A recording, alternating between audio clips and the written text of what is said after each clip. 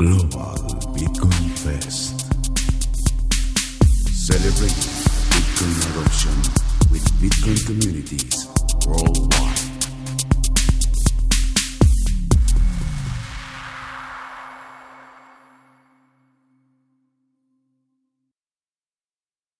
Okay, welcome to Global Bitcoin Fest Ghana. Super excited to have the Ghana Bitcoin community here.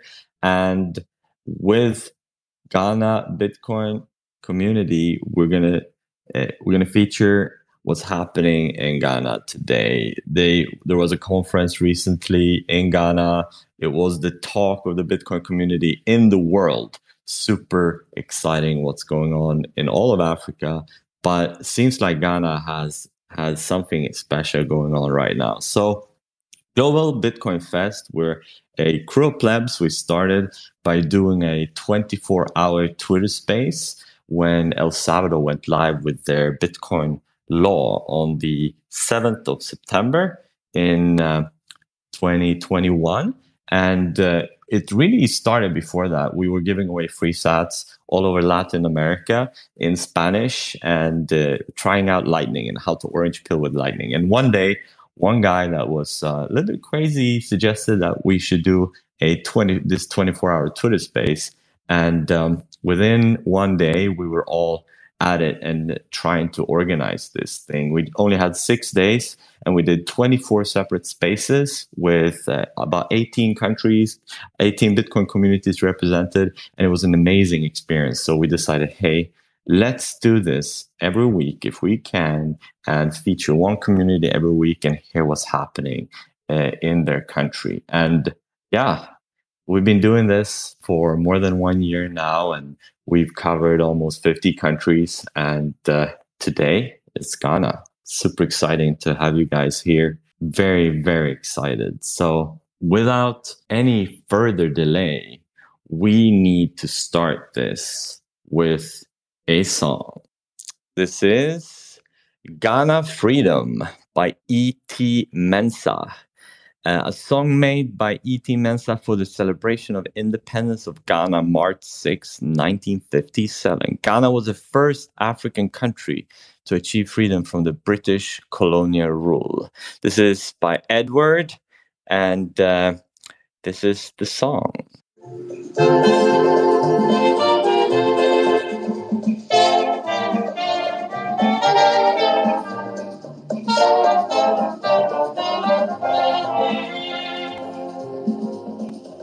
Ghana, we now have freedom. Ghana, land of freedom. Toils of the brave and the sweat of their labor. Toils of the brave which have brought freedom.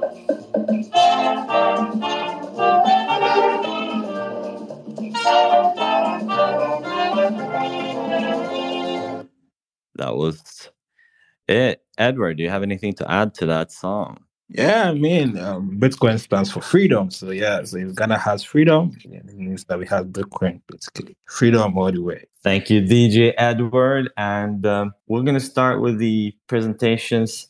Me, I'm Lucas. I'm one of the Global Bitcoin Fest crew. I became a Bitcoiner back in early 2021, actually, after a very long shitcoin journey. It took me a long time to realize what Bitcoin is all about. I'm a tech entrepreneur that started my company in 2010, and I discovered Bitcoin back in 2013. But unfortunately, I bought Litecoin, and I bought a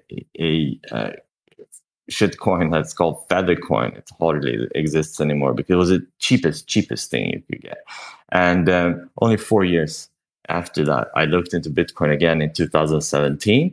I got kicked out of my company. I had some time on my hand. I was traveling in Asia, and I got really confused by the block size wars and Roger Ver and all these guys. And I went all in on shitcoins, and I lost 98% of everything in the following 3 years. And then I sold my company in 2020, and I had to think of how to save responsibly. And I came back to Bitcoin last of everything. I really didn't want to touch anything. But Bitcoin was the only thing that looked reasonable at that time. And then I started hanging Twitter spaces, and I talked to a lot of amazing Bitcoiners that explained to me why Bitcoin only. And that's how I became a Bitcoin maxi. And I'm still thinking of what else I could do with Bitcoin. But meanwhile, doing this podcast and starting my next tech company. And that's a service to to send email, basically simpler. And I'm going to build in as much Bitcoin features into it as possible so that people, when they send their email, see Bitcoin, Bitcoin, Bitcoin. That's me. Kumi. Well, Lucas, it feels good to hear from you, and then what you're looking at building with your email. You got me smiling with the way you say you see your emails with Bitcoin, Bitcoin, Bitcoin there. That's so nice. Okay. Thank you everyone for joining these spaces. I'm also Kumi in Kanza. I'm a Ghanaian, born and bred in Ghana, but I have a lot of experience moving around Africa, especially West African countries. I'm a tech enthusiast. I'm a broadcast journalist and a digital marketer by profession. I got to know Bitcoin somewhere in 2017, and good story for me. I didn't fall in love with shitcoin before getting to know Bitcoin. I went straight to reading about it, and now fast forward, I'm looking at helping with Bitcoin adoption in Ghana because I feel there's a lot of opportunities within the space for Ghanaians to benefit from. So I'm on it. That's basically what I'm doing, helping with adoption and then coming out with certain products and services I feel will be beneficial to Ghanaians and Africans to help scale up our freedom, just like E.T. Mensah's song was saying. Kumi, could you just add a little bit about what you're doing on the ground right now? Because it's quite interesting. Okay, so currently, the first stage is educating people about Bitcoin, getting them to know what Bitcoin is. Now, after that, I've gotten to know, okay, we just don't need education. We need solutions and services that people will need to leverage on to be able to use Bitcoin. So we have a couple of projects coming up. I'm working with Bitcoin Ikasi and then Bitcoin Beach to help build a Bitcoin circular economy here. We have 2 locations we are already working with. And then there's another project we are working on to help smallholder farmers. That's called My Sats Farm on the Lightning Network. And another project aimed at helping digital creators within the Ghana space, because there are a lot of digital creators around and they're a bit locked up as to how they can benefit from their craft and what they are doing. So there's another project, we call that my Bitcoin store. So these are just the basic about it. So when we get into details, I'll scale down and then give details on each of the projects I'm working on. Yes, super exciting. And thanks for bringing everybody together, Kumi. Super awesome. So, Edward, please present yourself. Thank Lucas for having me on the show. It feels amazing to be here, basically. So my name is Edward. I'm a Ghanaian, born and bred here. Currently the CTO and co-founder of BitNob. So I learned about Bitcoin in 2017. After basically Bernard has kind of introduced me to it. It wasn't as accidental like most people, so I didn't kind of give it much thought as of then. So we just building a couple of projects that were not Bitcoin related at the time. So basically what was happening was I just building stuff for other clients and stuff. So what happened at the time was that we got a project to, work on a crypto portfolio manager. It was essentially to, basically accumulate cryptos. It was not really Bitcoin centered. It was basically all the coins and, it made them millions of dollars at the time. So Bernard was already deep into flipping Bitcoin at the time, heavily.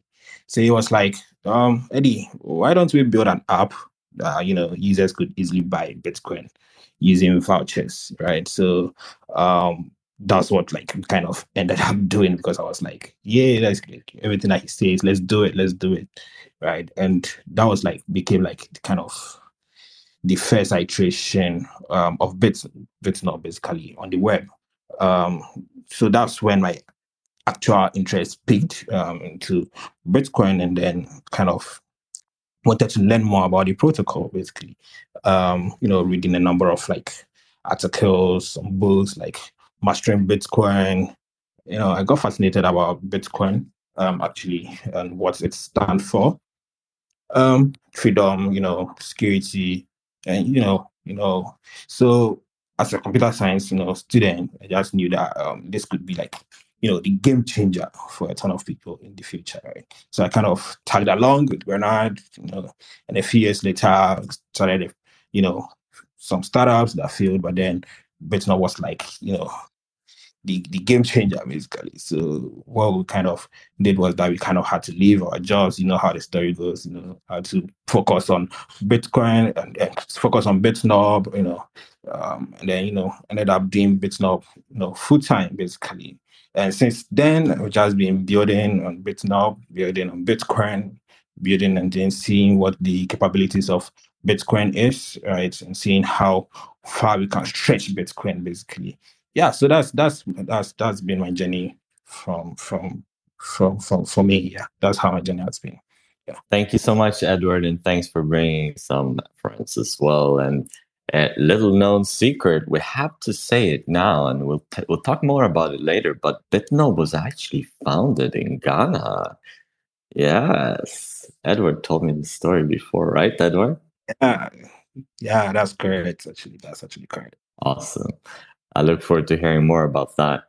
Hey, Combien. Hello. Yes, I'm Gideon Combien. I said my first time hearing about Bitcoin was 2011. I had a friend of mine, Courage. Unfortunately, he's late right now, but back in college, and I think 10 years down the line, every now and then, because I'm a software engineer by profession, then I was like, I actually have to take my time and get to know this Bitcoin properly. So I think somewhere in 2016, that's when I actually gained interest in Bitcoin properly. So I go online, try to read what I can about Bitcoin. Then at the same time, I got a project to work on. And my current BitNob CEO, Bernard, was also on the same project with me. So it was through that I got to know that, he was well-versed in Bitcoin at that time. So he took me through it, and I got out of audiobooks and all that to understand Bitcoin. So from 2017 there, I actually made it a point to, anytime I get paid, I just set aside a little of my salary to buy Bitcoin each month. So that was what I was doing for about 6 to 8 months. And, it kind of died down again for me, but I still had interest in Bitcoin, but not that much again.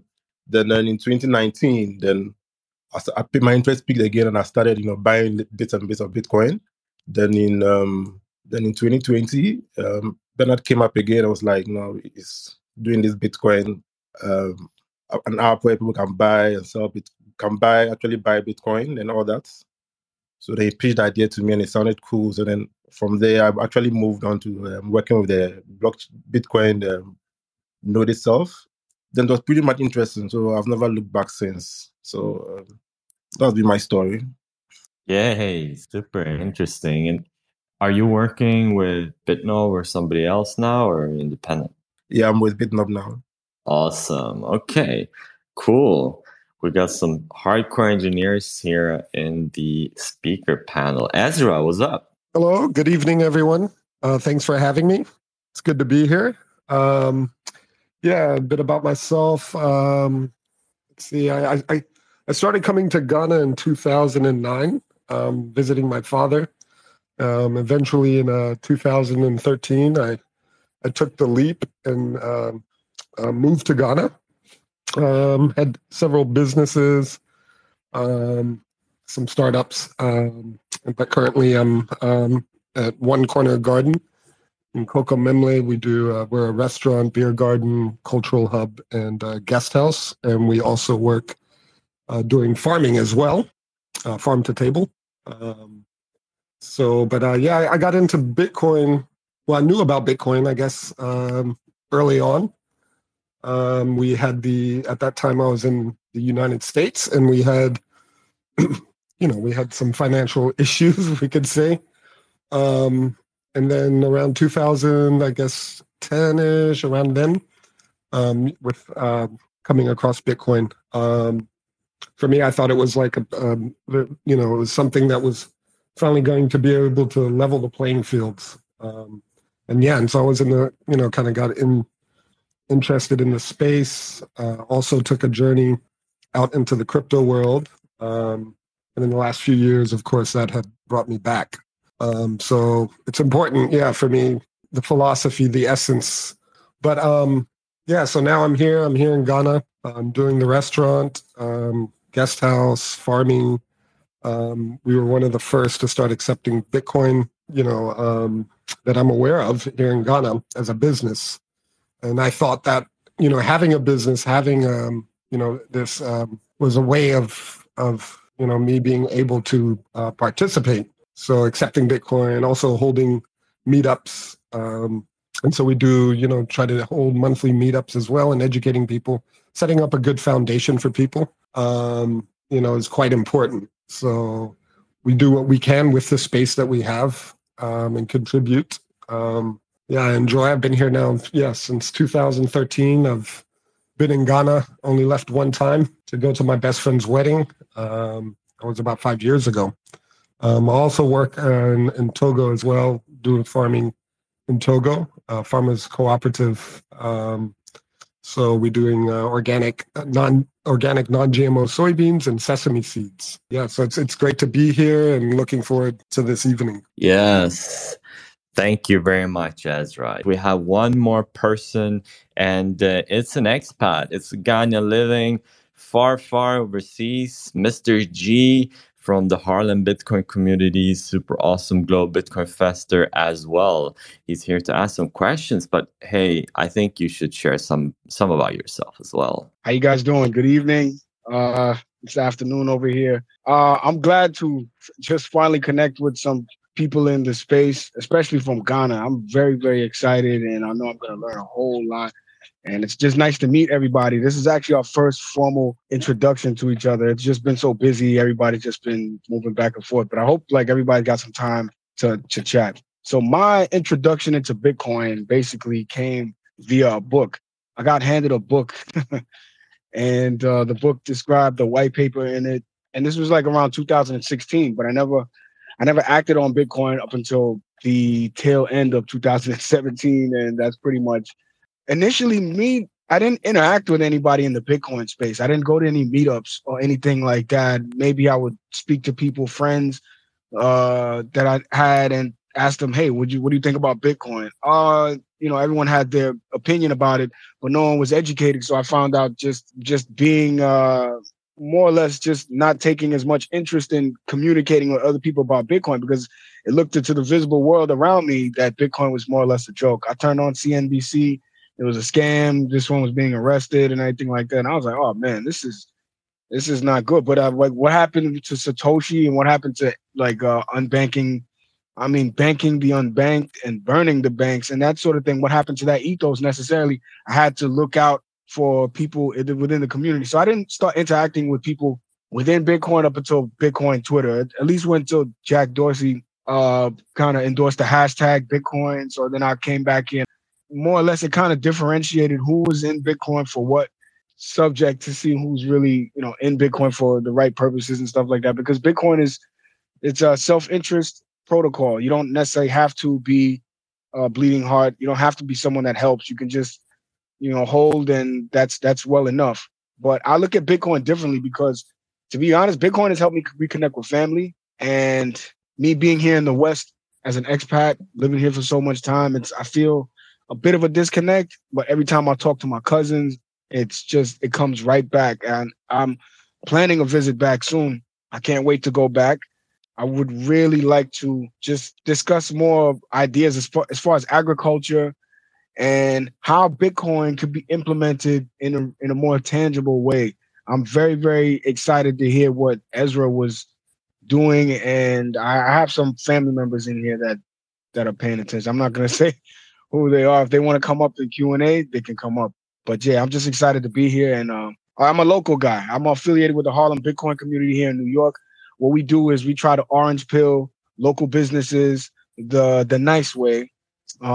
We just basically give people options on alternate forms of payment. Instead of using Venmo, you can use a wallet of Satoshi. You can set up a Moon wallet at your point of sale, things like that. And it's been a slow progress, and it's been some good news, but not as much as we were looking for. So we haven't managed to convert any stores or any large corporations or anything like that. So, but we managed to, every time we have a meetup, we always have some new people that are interested, and people keep coming back. So I guess that's where we come in. So we're just a local community organization, but I'm actually very, very glad to be with them and to connect with Ghanaian community as well. So yeah. Mr. G, thank you so much. Super exciting what you're doing over there. And yeah, I hope you get to know these guys properly during this space. I want to give a shout out to my friend Jeremy Showalter. He is listening right now. He may fall asleep because he's flown over to Ghana from the US. He's part of the Swan team. He's product director at Swan. He would love to connect to all of you guys. So just saying it now that he's there for a week. I'm going to add him to the chat so that he can connect with you guys properly. And he's super excited to talk to you. And with that, it's time to move into Bitcoin and Ghana. And we're going to start with some Ghana history. But before we do that, we have another song to play. Oma no Adwo by Nana Kwame Ampadu. Oman Adwo is a Twi language song and is sung by Nana Kwame Ampadu. And it is from the album Evergreen Tunes, released in the year 1970. Some old goodie.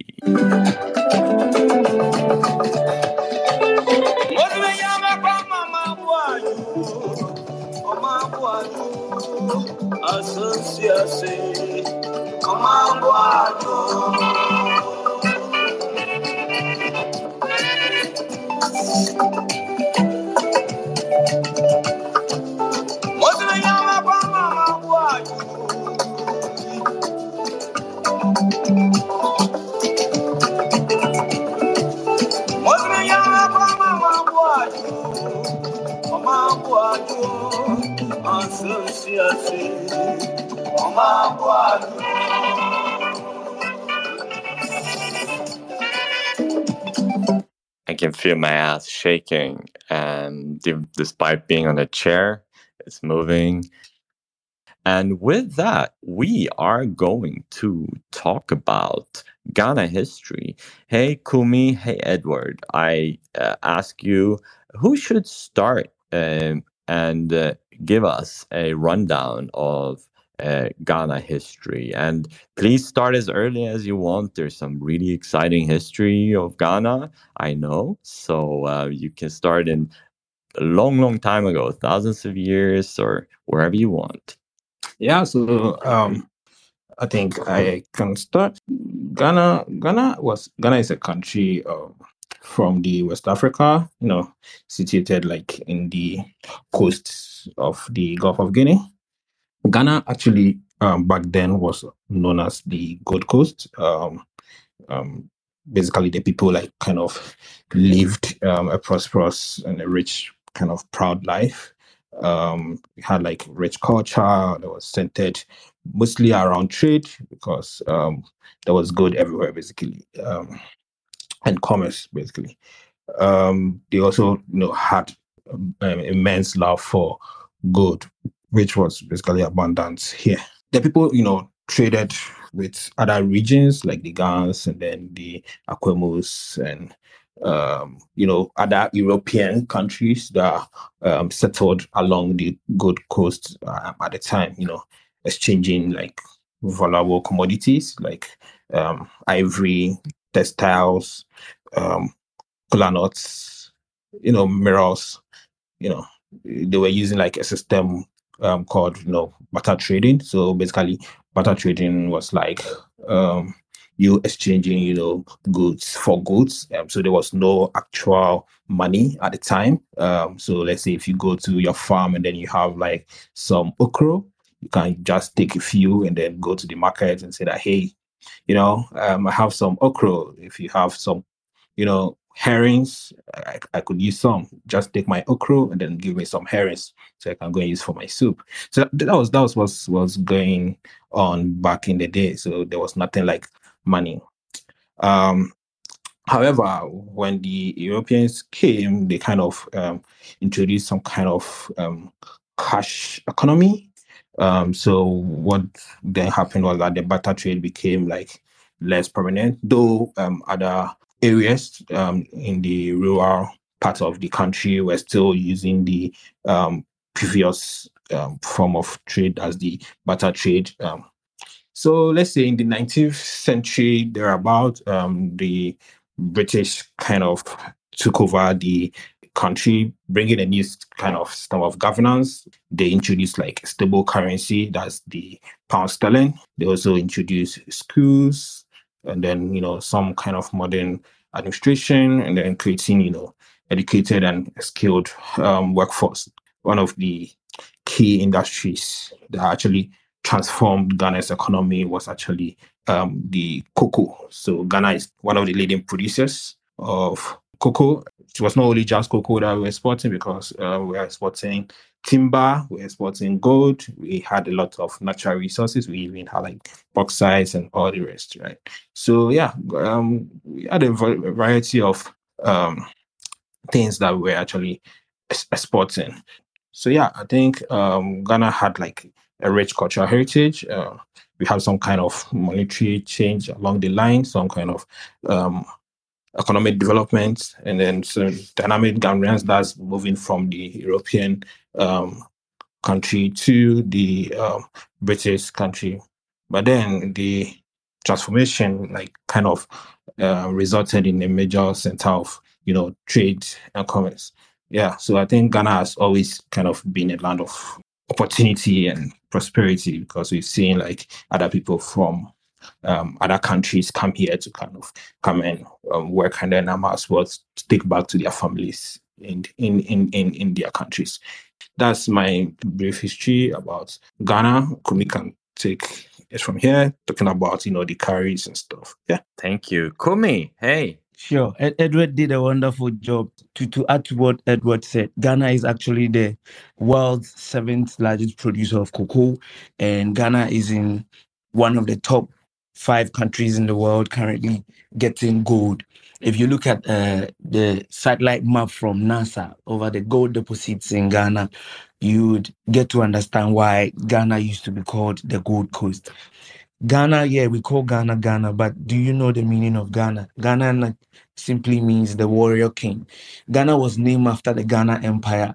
If you know what the Ghana Empire, prior to we being named as the Ghana Empire used to be existing way back several hundreds of years ago. So with the name and how superior the empire was, we picked up the name Ghana. Ghana has one of the largest man-made lakes in the world. And this man-made lake is the source of Ghana's electricity. It was created right after independence by Dr. Kwame Nkrumah with money from the British and then the Russian government as at then. And it is this dam that is powering the whole nation and the neighboring nations around us like Burkina Faso.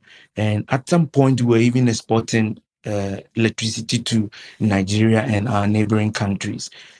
One of the things that I've heard from people that have been doing business in Ghana, Ghana had a kingdom called the Ashanti Kingdom. I wonder, is that a big part of the history of Ghana, or is that just a small part? Okay, it's a big part of the history of Ghana because the kingdom is still existing. The Ashanti Kingdom actually played a major role in the history of Ghana because they were into slave trade and then they were into the diamond trade. The Ashanti Kingdom also holds the golden stool. I don't know if you heard the story about the golden stool. There was one soothsayer who happened to be in the Ashanti Kingdom. He called the Deba for the local people. So all of the Ashanti Kingdom, they gathered, and then he conjured a golden stool from the sky. According to history, the stool came from the sky. It was in pure gold. At some point, the British had to come and take it away. The Ashantis fought back, and then they brought the golden stool back. So the Ashanti Kingdom's history is very deep in Ghana. Is very strong with their influence in trade and their connection with the early settlers, the Portuguese, and then the British. They played a major role in our trading, and the kingdom is still existing. The Ashanti King is there. No, that's really interesting. Maybe we can talk about what the Ashanti Kingdom is today when we talk about today. One follow-up question as well. You mentioned these seashells, right? Yeah, the cowrie shells. Okay, so before even the slave masters came in, our people had a way of trading among each other.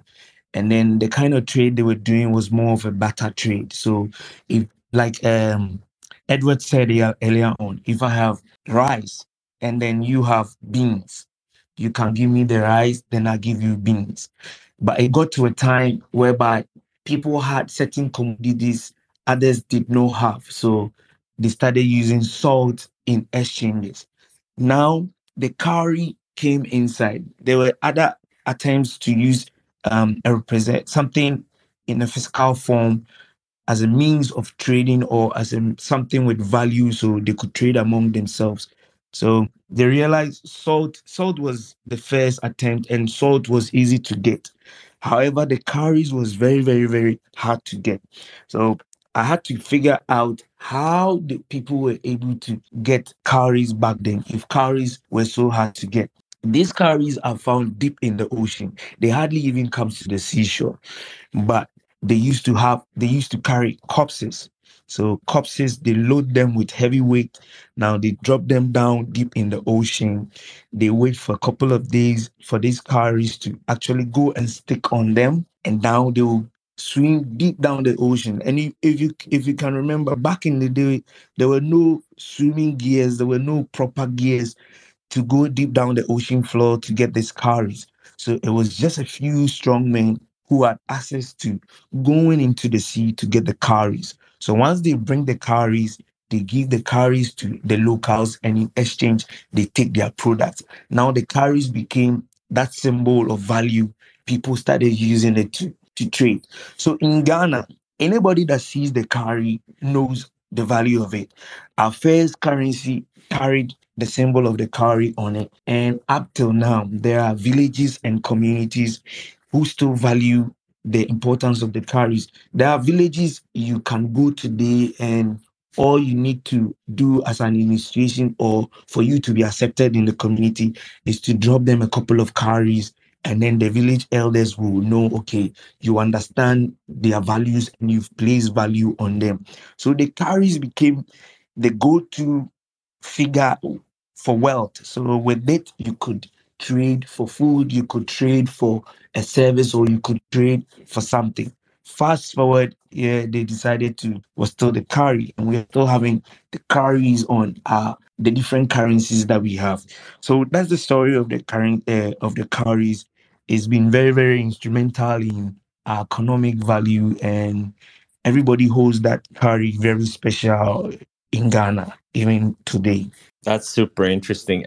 Just a follow-up question on that, because as Edward mentioned, there was a lot of gold. So was cowries being used in parallel to gold, or before gold, or instead of gold? So gold was in abundance here. So the people as at then didn't really value it, trading it amongst themselves, because almost every family here in Ghana back then had gold. It was so much in abundance. So why are you coming to give me gold again to just come and take the food I already have, to take my food? I want something I don't have. And that was the cowrie. So even though gold was there, gold was actually being traded in between the foreigners. So the British and the Portuguese, the white settlers that came, they were more interested in gold. So we traded gold with them, and then we traded with cowries amongst each other. So you could count, let's say you could count like 15 cowries for a kilo of, let's say, maize, and we were using that. So the white settlers knew the value of gold, they liked it, and we had it in abundance, which we still do. So we wanted something of value you could not easily get accessible in Ghana. And the cowrie, you can only get it from the sea. And how many people have access to go to the sea, deep down the floor, to bring this? So the process in which you would have to get that was so hard. It is just like mining Bitcoin currently.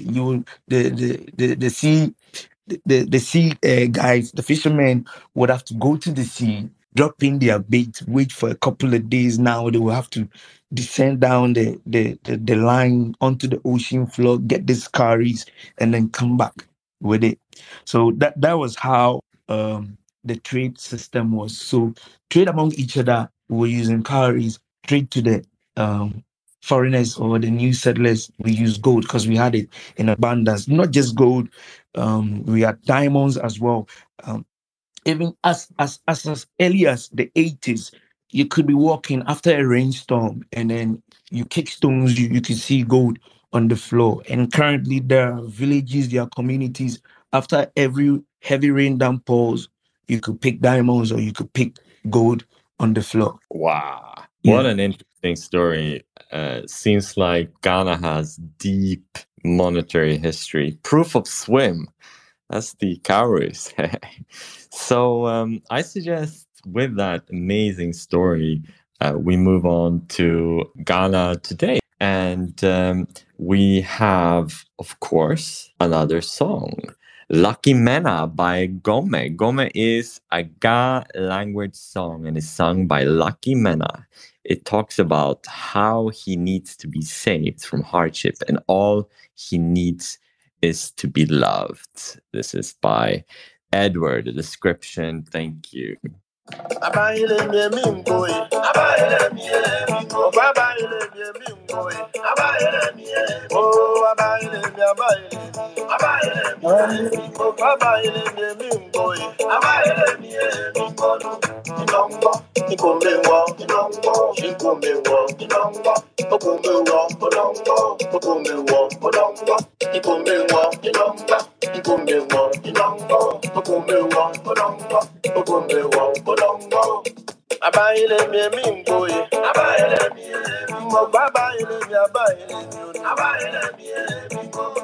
Yes. Do you want to add anything to that one, Edward? The caption explains itself. Everyone needs to be saved. Everyone needs to be loved, basically, especially in the birth season, basically. So, yeah. Awesome. Where is Ghana today as a country? Very rich history, super powerful kings, a lot of gold, a lot of riches. Where is Ghana today? Okay, so let me come in first. It's rather unfortunate with all the rich history, with all the natural resources we have, gold, oil, diamonds, rich vegetation, all of this.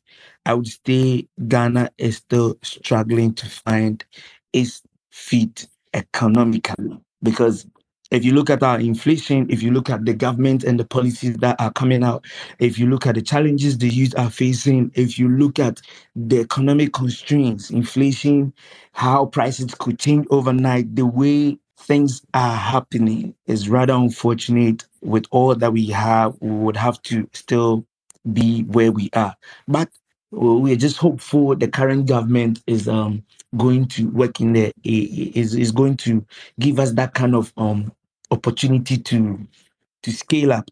I'm saying this because if you look at how the Bitcoin Africa conference came into Ghana, where the Minister of Information and other big stakeholders in government were actually present at the Bitcoin Africa conference, then it looks as if they are listening, they are watching, they are paying attention.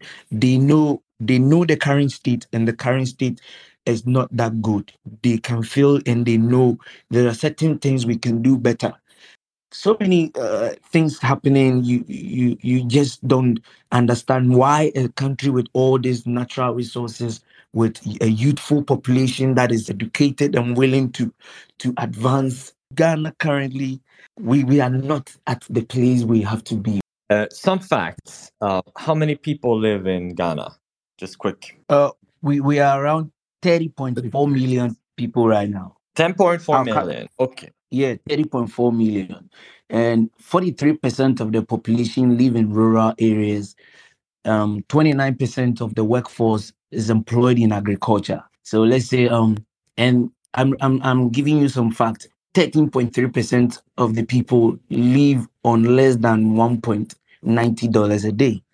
42% of the people in Ghana do not have a financial account. 94% of the children in Ghana have primary education properly done. So look at these statistics. 30.4 million, 43% living in rural areas, 29% of the workforce employed in agriculture, 13% of the people live on less than $2 a day, 42% of the people do not have a bank account. But good news is with the introduction of Momo, so I could rework this number out to say, okay, if they have Momo, and that number could reduce. But proper financial system that is strong and resistant, about 42% of people don't have that. The good thing for us is almost about 94% of all the children have some form of basic education because of the introduction of free SHS by the current government. Some basic education, and I'm feeling that effect because I travel into the villages more often to go and talk to people about Bitcoin. And with that basic knowledge or the basic education, once you start something with them, they quickly pick up and they're able to follow up. So that I would say is a step in the right direction by the government. Okay, thanks for those facts. How many languages are spoken in Ghana?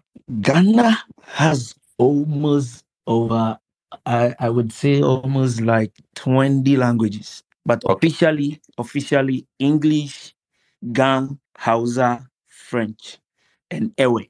That's still a lot. Wow. Okay. Yeah. And you mentioned the CD earlier. That's the currency. What's the full name of that currency?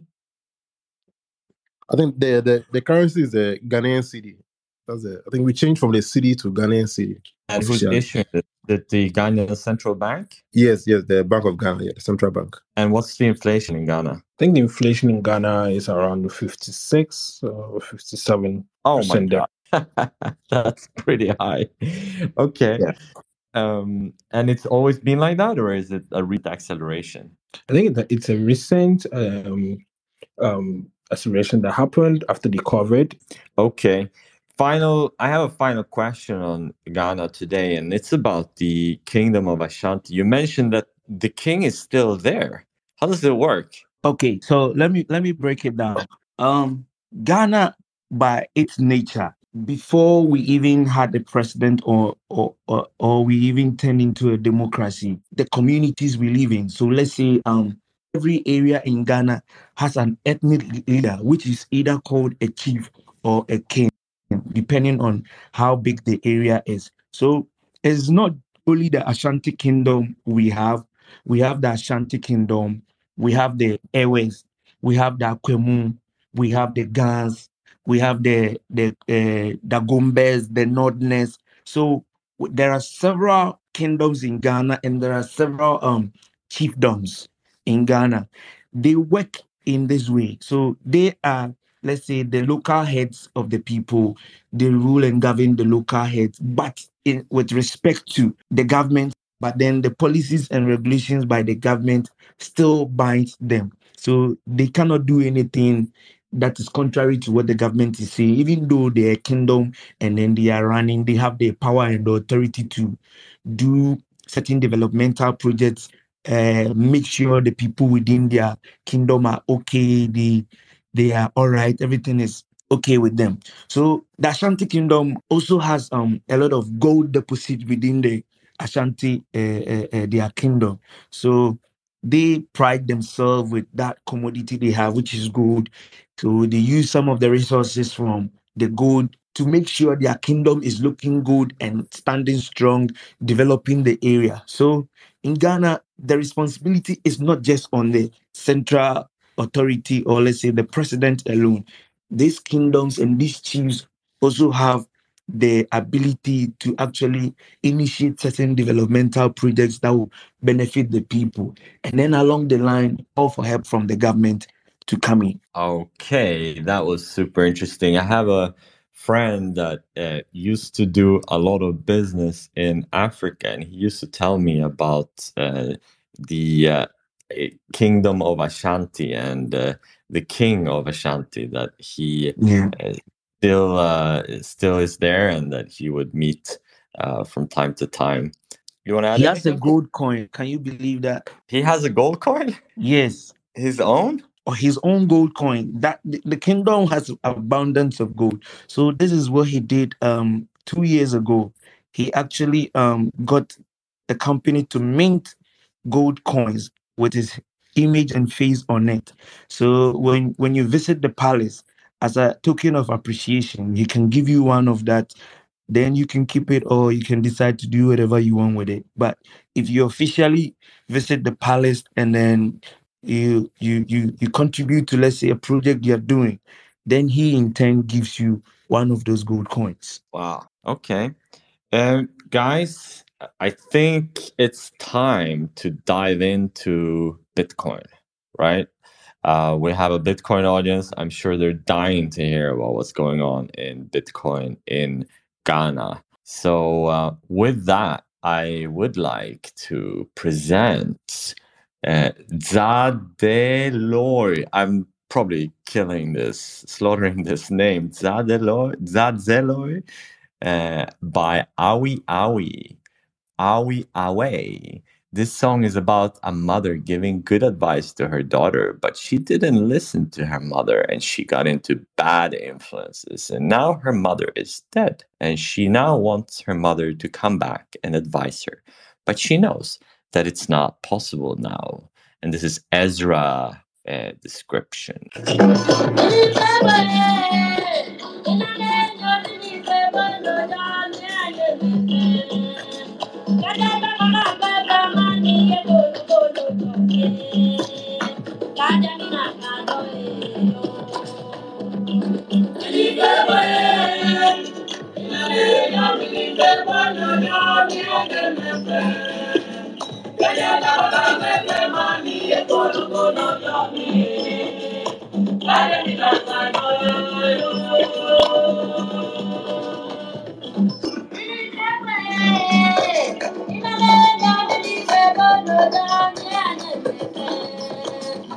What language is this? Yeah, that's Ga. So Ga, and then traditionally on Tuesdays, also we tend to play it here at One Corner. It's a personal favorite, and also it's kind of keeping in line with giving good advice and what we try to do with our meetups and give people a good foundation, teaching them about Bitcoin so that they can kind of understand. So kind of fitting in that sense. Okay. So let's talk about Bitcoin history in Ghana. Any old Bitcoin OGs that you know about? Any old Bitcoin companies? Or any shitcoin scams or Bitcoin scams that were happening back in the day? Please share with us. I recall, Ezra, you had some deep Bitcoin history in Ghana. Maybe I'm wrong, but yeah, who wants to start here? We started doing, accepting Bitcoin at the, restaurant. This was a few years ago now. So, but like history-wise, we have a founder, Nee, with the Blockchain Academy, considered one of the main founders who brought internet to Africa. In that sense, I think Ghana has quite a deep, history with Bitcoin. So he's, and still quite active and involved in Bitcoin here in Ghana. Okay. He was the person that brought internet to Africa, and he was one of the early Bitcoiners? Well, he's been working. Yeah, he started. If I miss it, anyone chime in if it's not correct. But He started a blockchain academy here in Accra, in Ghana, in East Legon. Okay. What else? What did this blockchain academy do? It sounds like they do all kinds of coins. So maybe not Bitcoin only. Yeah. I think there's some other coins. He developed a kiosk as well. I think he's also involved, also working closely with the government as well, CBDC, and also trying to educate them in a sense also about Bitcoin, in the sense that it might not be actually opposing what they're trying to do. So he's kind of a bit, walking a thin line, trying to work with a central bank and also within Bitcoin. But I think the kiosk, I think it's mostly Bitcoin, or it's only Bitcoin and like Momo or something. Yeah, we didn't bring him on. You suggested, Ezra, we do, but we're keeping strict to Bitcoin maxis. So even when somebody's a really interesting OG, we try to keep to the maxis and hearing the maxi stories. And Kumi, Edward. About a little bit about some of the OGs. So I am a broadcast journalist, and then I work with one of Ghana's urban radio stations. It was actually one of the first urban radio stations to come up in Ghana. It's called YFM. It's for the youth. It's a strictly English radio station, and I was a young kid as a then, new to radio. Then I was on the radio one day. We were on air. Then a gentleman came in. He wanted to talk to us. Then he started talking about Bitcoin and crypto and a whole lot of things here and there. As a then, I was so fresh. I didn't really know exactly what he was doing and then what he was talking about. But daily, he comes around to tell us about Bitcoin. Then I decided, all right, I'll start to read more by myself. But fast forward, I realized he wasn't a strictly Bitcoin person. He was doing Bitcoin and doing all other kinds of coins in addition. So he set up a platform whereby he was getting people to give him money. He would rather buy. He claims he's investing and trading. Then at the end of the day, he will give them money back. So a lot of people fell for this guy. And I knew him, but I didn't know what he was doing. So when I started reading deeper as a 2017, then I got to know, wow. So this guy actually knows Bitcoin and he knows these other coins. And he's just living off the back of the people because they don't know what Bitcoin is. Fast forward, it had to crash and he's no more in Ghana. But all these guys have lost a whole lot of money. So from there, getting to know Bitcoin and me being on radio, people started reaching out to me. There, I started educating people more. Then I started going deep. Then, so in my early stages of Bitcoin, I was that person who was just helping people identify what is real Bitcoin from the other shit coins, while I was actually not investing or buying Bitcoin as at then. But then I was just reading almost everything about Bitcoin as at that time. So people would call me, they would recommend me to people. So almost even now, people call me. This guy called me. He says, I need to pay this. I need to do that. Is it true? Is it real? Then I go and check it out. All I will find out they're shit coins. So now it's like I've become the go-to person to verify. Hey, is this a Bitcoin venture? Is it real or not? Are these guys real? Then I will help them out. So that is how it all evolved into me setting up Bitcoin calories, and which is aimed at educating people about how Bitcoin is and how to identify all of these crypto scams that are happening around. If you walk in town, I mean, you could see evidence of scams around. There are huge billboards luring people to come and invest in real estate crypto. There was this huge billboard. As at the conference, me and Paco around with Bitcoin, we had to go to the billboard and record a video there just to sensitize Ghanaians that these guys are not real Bitcoiners, and these guys, they have to be careful about how the crypto community, how all these lucrative promises are coming up. I mean, there's been an era in Ghana whereby I wouldn't use crypto because his was not crypto. And my fellow guys here, they know a whole lot of money. Even government officials ended up investing with him. And one day, boom, he was gone. the platform was gone. The central bank says, yo, you can't do anything. And now everybody's money, until now, nobody has been able to receive their money because he was the only beneficiary. He owns everybody's money. He was paying people as and when. And now the government comes in and he's shut down. The company name is called Men's Gold with the promise of some kind of quick investment. Yeah, people went inside, were investing, and now it's gone. So these are some of the practical examples I've been using. And even when I talk about this, like this, it gives people the hope, okay, real Bitcoin is not telling you like what these crypto guys are telling you.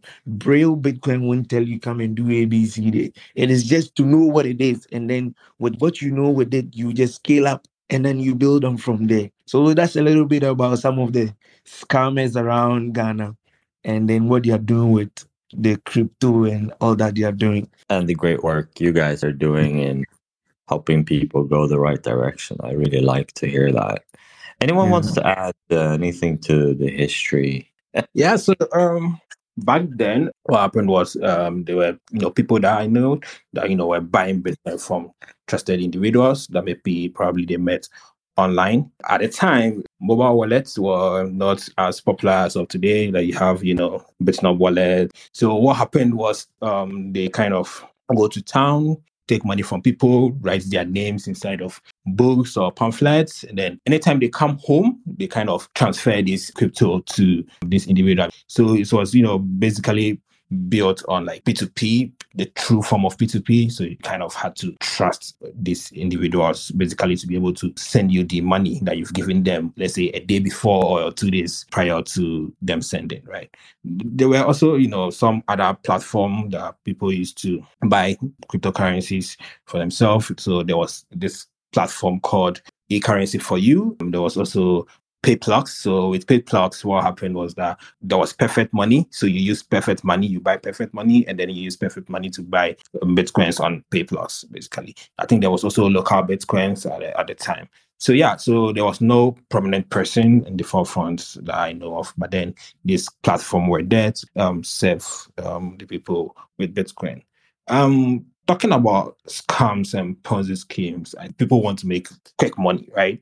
Everybody wants to just double their money, and everybody wants to just get money using maybe so somebody say bring 50 cities, I'll give you 500 cities. So what happens was that it became kind of an MMM structure, just recruiting people from different areas. So there's this person that says that, okay, bring 50 cities, and then bring 2 people that will bring 250 cities, and then once you bring that 250 cities, you earn your 50 cities plus the 50 cities that you brought in, right? And anytime those 2 people also bring some money, you kind of earn some part of those money. So it was kind of like a self-recruiting scam.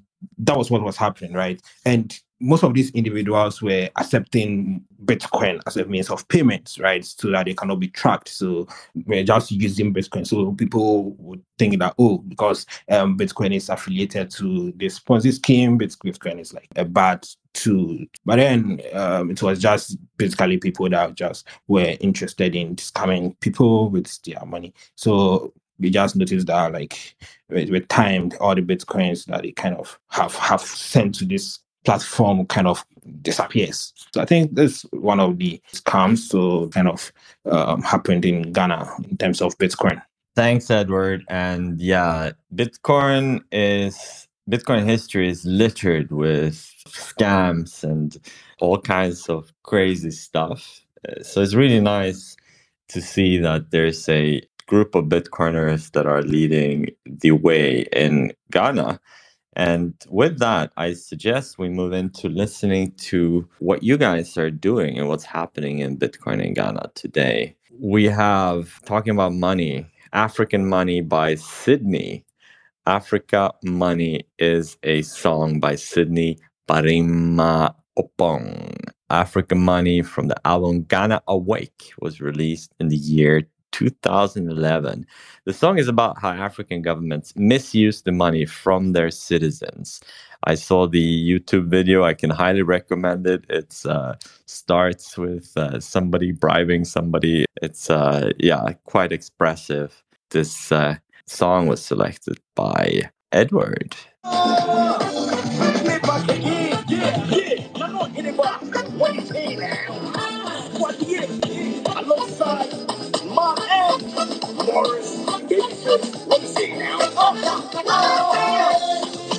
Money, oh, Africa money, I got it from Africa. Money, money, Africa money, I got it from Africa. It is about that, I got it from Africa. Wow, wow, wow, I got it from Africa. It is about Africa. I got it from Africa.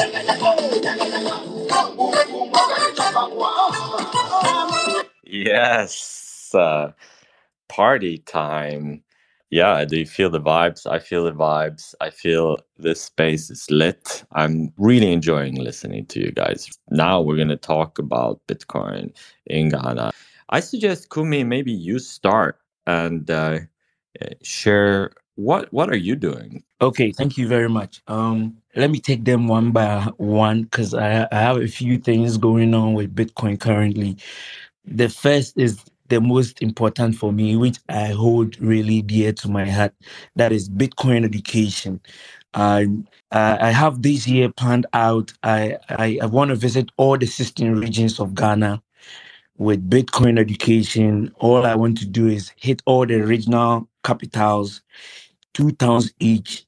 Make sure I establish contact with some locals, a few people about Bitcoin, give them some sats, and then rope them into a smaller group and keep up with them. And I would say we're just in February, but I've already visited about 8 towns already. And in all these 8 towns, I have people in there who now know Bitcoin, who have some sats on them, who know how to do a couple of transactions using their sats. I've onboarded shops within these local communities, and it's been amazing. I hold that project really, really dear to my heart.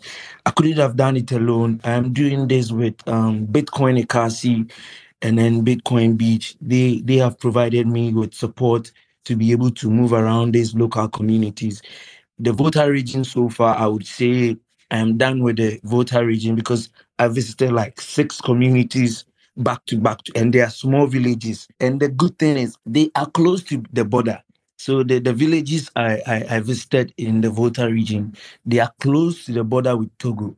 And a lot of trading go on there. So in a flower like this, there's a lot of trading. There are people from Nigeria, Togo, all on the border. So the kind of people on the border, there's a diverse kind of people there. And people already coming with Bitcoin. The community, if you go on the ground, you realize the locals have Bitcoin, but their knowledge on Bitcoin is a bit low. They didn't know about Lightning. They didn't know how they could even get Lightning wallets. The wallets they had were all on chain. So with a little education, things are shooting up. In Agbozome specifically, with the help of Bitcoin Ekasi, we are looking at building a Bitcoin circular economy there, where we're going to use a community center to educate the people on Bitcoin and tech. We're looking at how we would rope in some teachers, we would pay them in sats. Basically, everything we're going to do in the community is going to be on Bitcoin, and we're going to use sats for all of that. It is coming up. We're just starting, but it's shaping up gradually. The basic thing is to make sure a core number of people actually know and understand Bitcoin. 20 guys who are actually learning, I placed them on the 21 Bitcoin so they could read and understand well. And at the end of the day, after you finish your 21 days, you get some sats as well. So in the group I have with them, almost every day, once the lesson come, I follow up and I ask if you have questions. Then I help them in the back as well, so that we can evolve into the Bitcoin circular economy we are looking at building. With the education and all of that, educating people in the local community, I realized, okay, the young ones are benefiting because I'm able to give them sats. Now, the businesses I'm onboarding, the kind of businesses I'm onboarding are the businesses that the locals actually buy from them. So my target businesses are the local food sellers within these communities. In Abuzeme, there are 2 local food sellers which are onboarded, so the people that have sats could buy from her. We set up a Twitter account for her, blasted her account, and some generous people actually gave her some sats to put into her business. Now, the big question is, if you're going to build a Bitcoin circular economy, then you have to belong into the production or the food chain of the economy. So I asked the lady, where do you buy the produce? She sells banku and okra, some basic food. Where do you buy these things from? Then she says she buys from the farmers.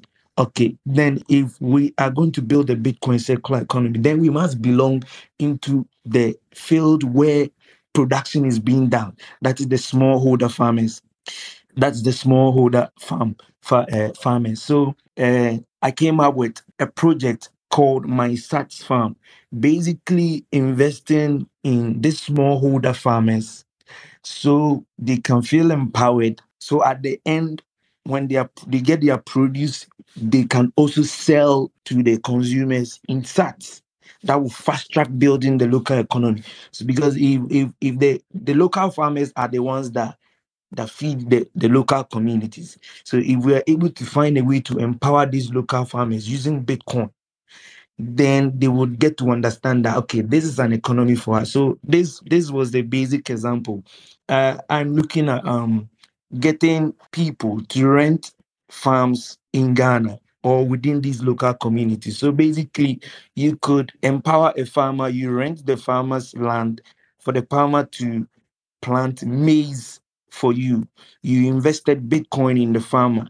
Now, when the produce is ready, we follow up with the farmer to sell the produce in Bitcoin to the consumers a bit cheaper than the local price on the market where people are buying with fiat. So let's say if you invest in the farmer, you pay a farmer X amount of money. The farmer farms the maize in your name. You tell the farmer how you want your maize to be done. Now, once the harvest is ready, because you invested in Bitcoin with the person, you technically owns the produce. So you decide you want to sell them in Bitcoin to the locals cheaper than the ones in fiat. And this will fast track the Bitcoin circular economies we are looking at building. The next thing I am working on is called the Bitcoin Street Store. There's a lot of opportunities for Ghanaian entrepreneurs. They are very crafty. Ghanaians are very, very crafty, the young ones. And almost everybody has something to sell in one way or the other. The bigger problem is access to market and then access to financial systems. So the Bitcoin Street Store is basically looking at coming up with an online platform whereby entrepreneurs in Ghana, as long as you have something to sell and you're willing to accept Bitcoin, we help you with the integration. So the Ghanaian community can have a go-to place when it comes to identifying small startups that are accepting Bitcoin in payments within Ghana. So you could go to the site, you're looking for somebody that can give you a shirt, but you want to pay in Bitcoin. Once you get there, you can identify the person and then you can buy from the person. We are looking at integrating other opportunities as well, like tickets to events, tickets to shows on the platform. So Ghana can have a go-to place, like a marketplace for Bitcoiners in Ghana. Ghana has a lot of entrepreneurs and a lot of crafty people, but they don't have access to market and a lot of opportunities when it comes to finances. So we're looking at building a platform, a go-to place for everything Bitcoin for Ghanaians. So if you're looking for an entrepreneur in Ghana that has a business and they accept Bitcoin, once you get there, you can see the person, you can buy from them directly, they accept their Lightning payment. So something like the Amazon of Ghana, but strictly Lightning and strictly Bitcoin. Once you're on it, you know which products, which services, which organizations, which institutions are trading and doing businesses in Bitcoin. And to add up, there's this guy in my group called Suro. He can speak 4 of the local languages. So we have this educational manual from Bitcoin for Fairness. It's really simple, and that's the manual I use when I go to the villages. It's very simple. What is Bitcoin? How to get a wallet? And it's so easy to work with. He's translating that into the 4 major languages we have here as well, so we can carry it along when we are going to educate people. Yeah, so the next thing is I don't know if you've noticed online, we are already kicking off a Bitcoin circular economy again. So the first economy is in the Volta region, which we are at the basic stage. But there's one in Accra called Kokrobite. We're doing that with Bitcoin Ekazi and Bitcoin Beach and Mr. Bright Slides. Mr. Bright is a surfer in Ghana, is a professional surfer, and he builds surfboards. He's teaching the locals how to surf, and then we are roping in some NGOs around. So mine is to go and teach Mr. Bright and the locals around him, the NGO and the kids, get them to know and understand Bitcoin. Then we can see how best we can scale up to calling for funding for all the humanitarian stuff that he's doing. So for now, I would say the economy setup for Kukurubite is done because we already have 4 shops that are accepting Bitcoin. We have locals training and educating almost daily about how to get a bigger overview of Bitcoin and how they can move with it. So basically, all these things together, and that's what I'm working on now. A lot of stuff.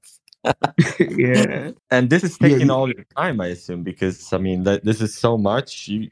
This can I can't imagine you have time to do anything else. Oh, so for now, I'm doing Bitcoin full time. I'm a digital marketer, so I have the liberty of having to work remotely. So I now spending doing Bitcoin full time and then doing my other stuff remotely. So because I don't know, it's like something I've taken up upon myself. There is something Ghana lacked. Ghana lacked a figure. Ghana lacked that authority that Bitcoin is something beneficial. So once the conference came in, the Bitcoin Africa conference, I would say is one of the most beneficial conferences I've ever attended in my life. And I am now moving to people and then making sure they get to know Bitcoin and take advantage of all the opportunities coming up. So it will be a great honor for me to see Bitcoin adoption moving so rapidly in Ghana. Our first meetup, Ezra's restaurant, One Corner. I would say One Corner has been very, very, very good to us and instrumental. Within the short space, re-informing Ezra, we wanted to do our first Bitcoin meetup in Accra. And quickly, Ezra and Sue, they got things together. We were able to do our first meetup, and it was amazing the diverse cultures that came there. We thought we were doing Accra Bitcoin meetup at One Corners Garden, Ezra's restaurant. Now we had Cameroonians there, we had Ivorians, we had Nigerians, and they were all interested. They were like, we were looking for a community in Ghana so we could join. We are all Bitcoiners, and amazing. Some of the conference attendees were there. They had to give them gifts, give them some hard wallets and all of that. So that instance actually gave a lot of confidence to people that Bitcoin is here to stay and Bitcoin is very instrumental. A lot of people were thinking Bitcoin is illegal in Ghana, but with the conference coming in and now you can move Bitcoin into your Momo, all that mindset is changing. There are people who look at me and ask, Kumi, why are you into Bitcoin? I say, yes, because Bitcoin is the future. So there's something I want to say. When I was on radio, my radio station was the first ever radio station in Ghana to have a Twitter account. The first ever radio station in Ghana to actually have a Facebook account that was doing live update. And I was the social media manager then. When I was talking to them about when I was talking to them about social media, they're like, "What are you talking about?" And here we are today. Social media is taking over. Now I'm telling them the new thing we are done and over with social. The new thing that all you guys looking up to me need to do now is Bitcoin, and it's amazing. It's working because a lot of people know me for that. They know like I catch up with things very fast, and I'm telling them Bitcoin it is now. We all need to follow. So that's what I've been doing currently. That's so inspiring to hear, Kumi, and I really think that this idea of picking Bitcoin as a career path and leading the way the people that are going to do it now, I believe, are really going to benefit a lot. And the more people that can hear that and they can see people like you that are going all in and leading the way, and the more people I think we can bring on board to help with adoption, because we all know what Lightning is doing at the moment and how it's made it easier to really show Bitcoin to people. So yeah, kudos to that. Super cool. Okay. So Kumi, do you have a large team that you're working with? Are you at the moment solo, just chugging along, or is there many people working with you on this? It sounds like there's a lot of different sub projects. So do you have different people that are focusing on these different projects? How are you organizing? Yeah, so I have different people focusing on some of the projects. Currently on the spaces, there is a Soro GH Bitlingo. He's the one doing the translations. And on the space again, there is Abigail Samuel. He's the one I'm traveling with to the local communities. Even this morning, we were in Krobite. I shared some of the pictures with Mary, meeting some of the locals. And there's another bigger team, about 4 guys who are helping me with a couple of documentation. But I'm on the let's say on the go guy with Samuel and then Soro. We as of now the energy is like packed, so we are going all out on almost every other project to make sure the foundations are right. Then we can give individual duties and let them scale up on their own. But for now, it's like all play or all hands on deck. We are making sure we get the basics right. So with my Sats farm, the Sats farm idea, I had a conversation with 2 friends of mine in Cameroon, which they like the idea. So I'm working with them on it because they have land, they didn't know what they could do. Then I shared the idea, my Sats farm. Let's get people to rent this land. Let's get them to pay the farmers in Bitcoin. Now we give them good seeds. 3 months maize harvest is ready. We sell it a bit cheaper than the market. We're empowering. We are speeding up the adoption to build Bitcoin economies. They were like, wow, they like it. So I'm working with them on that so they could pilot it in Cameroon. And I feel this idea could be piloted everywhere. It will get with time. We, the Bitcoiners, could have the stocks of all these grains and stuff. So we decide to release them at very cheap prices, accepting only Bitcoin payments. See how that is going to go. I see it to be something that's really going to help with Bitcoin adoption and make things faster. So we brought up Soro, and maybe Soro wants to add something about Yeah. the translation work he's doing together with you. Hey, Soro, please unmute. Okay, so thank you so much. I appreciate this effort. This is my first time to be here, and I'm so grateful. Okay, so to start everything, I would like to congratulate Kumi for his effort to bring us together to work this as a team, because there's always a shame when the load is shared, it becomes lighter. So, okay, when the news was broadcast, like they are coming to do Bitcoin conference in Africa and it's going to be hosting Ghana, Kumi told me, and we started to gather and back on this journey. And I had a lot of different mindset about Bitcoin, and I took it upon myself that okay, fine, then I have to help hand in hand with Kumi to progress this future. And then he gave me an opportunity to embark on translating Bitcoin materials into the local dialect here. That would be so comfortable for everyone to participate in Bitcoin. So I figured out that, okay, so people who are here and mostly into Bitcoin are centered in a community whereby they are mostly Hausa-speaking people. If you say Hausa-speaking people in Ghana, I mean like a Muslim community who speaks Hausa language.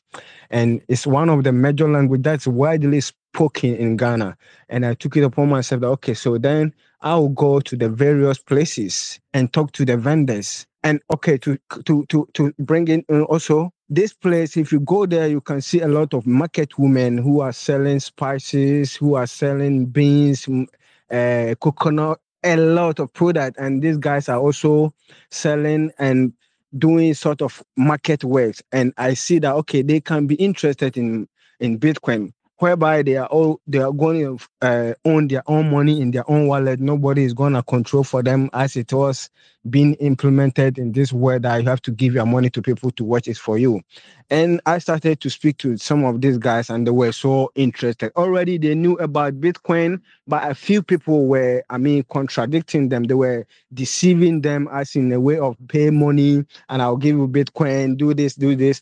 And after I went to this conference, I got more knowledge in depth about how Bitcoin can be controlled by your own self with nobody trying to give you souvenir or referee. No.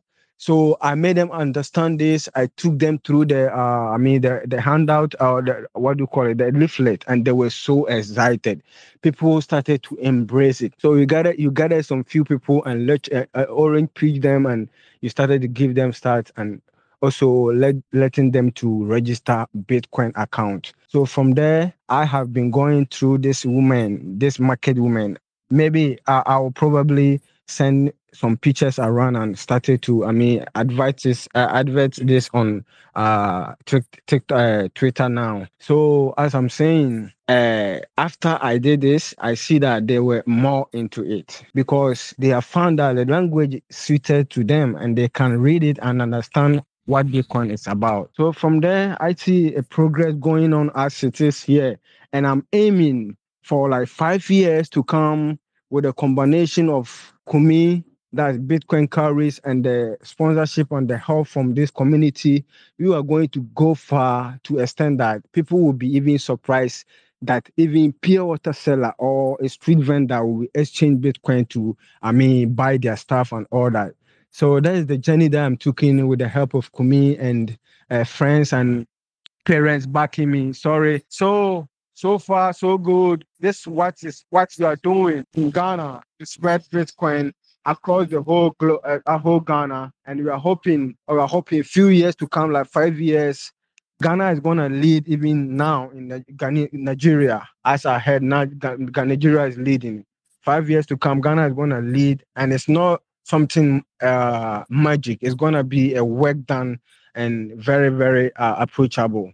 I'm done with this now. Zoro, super exciting to hear your story. And there's nothing better than somebody talking about your project. We heard how Kumi is spreading the word, and we heard you sort of talk about what you're doing on the ground together with Kumi. Is super exciting. And I just have a follow-up question there. Sort of, did Kumi orange pill you, or did that happen on the conference? Okay, so yes, first of all, from the beginning, Kumi orange through me and took me to the conference. So from the conference, I had this idea, and we were talking us in the meetup, and then Kumi introduced me to Anita, and Anita said, "Okay, where do I work?" And I told them, "I'm a broadcaster. I work at TV station." So after like 21 days in the Bitcoin, I'm a broadcaster. I work in the TV station. So Anita said, "Okay, what do you do there?" I said, "I broadcast news on Hausa language, and I do mainly on Hausa speaking communities." And he said, "Okay, then you can translate this book into Hausa language. Since you are saying a lot of people in the Hausa communities are using Bitcoin, but they don't know in-depth description or knowledge about it. So just translate the people into Hausa and then let them see if things can go on." So from the beginning, Kumi orange pill me, took me to the conference, and I had this opportunity to also embark on this journey. And Anita, we hear about Anita. Yes, Anita. Yes, Anita. I will not left Anita out. Yeah. Hey, Kumi, I was going to say, how far are you from Coco Memle? Because Coco Memle is actually very, very close to where my cousin is actually doing some small farming. Maybe you guys can link up, or how can we get in contact with you? Sure, I'm very, very close. I'm in Osu, Cantonment. So it's like 2 minutes drive to Kokomlemle. I'm going to leave my contact with you. You can share with your brother. I'll follow up a meeting. This is exactly why I wanted to come to this meeting, because to be fair, this is exactly why Bitcoin was invented, essentially to go over these banking structures where necessarily now I can fund any project from here and fund a good idea and necessarily reach out and communicate with each other so we can collaborate on better techniques around farming, because I see that's necessarily what's needed in Ghana. We're going to need Yes. a lot of people, especially younger people, to be in front of the supply chain, right? We import Yes. way too much fertilizer from Ukraine, too much imported goods from outside the country, and there's no need for that. But I think with conversations like this, speaking to diasporans, speaking to people that have ties inside the country, we can actually form some kind of a cohesion. So yeah, let's do this and let's move forward. And nice to meet you also, Sulu. Thank you. Awesome. Yeah, and now I suggest we move to Ezra is doing some farming, so I think it's a natural transition. Edward and Kombian, let's go with you guys afterwards. So Ezra, would you like to share what you're doing? Yeah, sure, definitely. Yeah, first, like to start off, definitely. The Bitcoin conference was quite instrumental in bringing together a lot of Bitcoiners or people even interested into Bitcoin together, and helping connect. To have Ghana still has a relatively small, I would say, Bitcoin only community, so it was quite pivotal in enabling for us all to meet each other and connect. It was great, Kumi, coming here and connecting. We had a good opportunity to talk and discuss things. And it was wonderful, and gave people a good vibe, good energy. So onto farming. So I actually started farming originally. My first project is actually in Togo, and I work with an ancient millet called Black Fonio. And this particular millet is a superfood that's only actually grown in West Africa. At one time, it's been cultivated, for almost 5,000 years now. So it's one of the oldest cultivated grains in the world. So I started that back in 2015. I wanted to focus on underutilized indigenous crops because they're established here and heat resistant and drought resistant and super healthy. Yeah, so moved on from there. I started one corner garden with my partner Nana Kofi in 2016. And when actually we really got into farming for the restaurant when COVID hit, and we realized supplies were fluctuating, prices were fluctuating, and then we had the opportunity to test it out with a good friend of ours whose family has been farming for quite some time. So we started actually farming in the Brie area. Then we kind of moved over into Koforidia. Eventually now we're in an area called Tichamante. It's going on the Kumasi Road towards Kumasi. So we said, hey, let's do farm to table. And it's been going well. We've built now 5 structures as well. And then recently purchased about 3.5 acres of virgin forest where we're going to also try our hands at syntropic agroforestry, a farm that actually a food forest. So we're working on that as well. So we have this space. It's a nice space. And we also wanted to set an example for other businesses regarding Bitcoin. We started adopting Bitcoin and then, wanted to use the space also as a meeting point, offering it for, learning space as well. It's hard for a lot of people, Bitcoiners and people who are interested in Bitcoin to meet up. And so we said, hey, let's create a space where we'll also accept, and we can, in the process, also teach and also hopefully meet other business people who are like, wow, you accept Bitcoin. What's that about? And see that it's something viable. So we also started back to farming. So now we're bringing the food from the farm to the restaurant. Also, we want to do a farmer's market. But also in Togo, we're working now with about 93 villages. Those that are into fonio farming, but there's not a huge market for fonio. So we got to start growing, we started growing then organic, non-GMO soybeans and sesame as well. So that, of course, it's important here that people need to make a living. So we have to have some products in the interim while we're working and educating people about fonio, having some income coming in. So the soybeans and the sesame. So it's interesting what Kumi's doing, and it would be interesting to see what we could do also with, having access to 93 villages here, but also doing it in the area where we are in Tichamante. Yeah, so we're trying to do our little bit that what we can with, having, a business. We also have a guest house as well. So you can also accept sats for the guest house. Getting out there, creating a positive space, a good meeting point. And with the farming, see what we can do with the farming as well regarding Bitcoin. So I'll be in touch with definitely be in touch with Kumi. I just have one more question for you, Ezra. I wanted to say, have you come across any farmers dealing with livestock, any cows, cattle, beef, anything like that? Yeah. There's a lot of farmers that dealing with livestock. We don't really deal with livestock ourselves, but there's a lot of people dealing from chicken to pig farming to from cattle.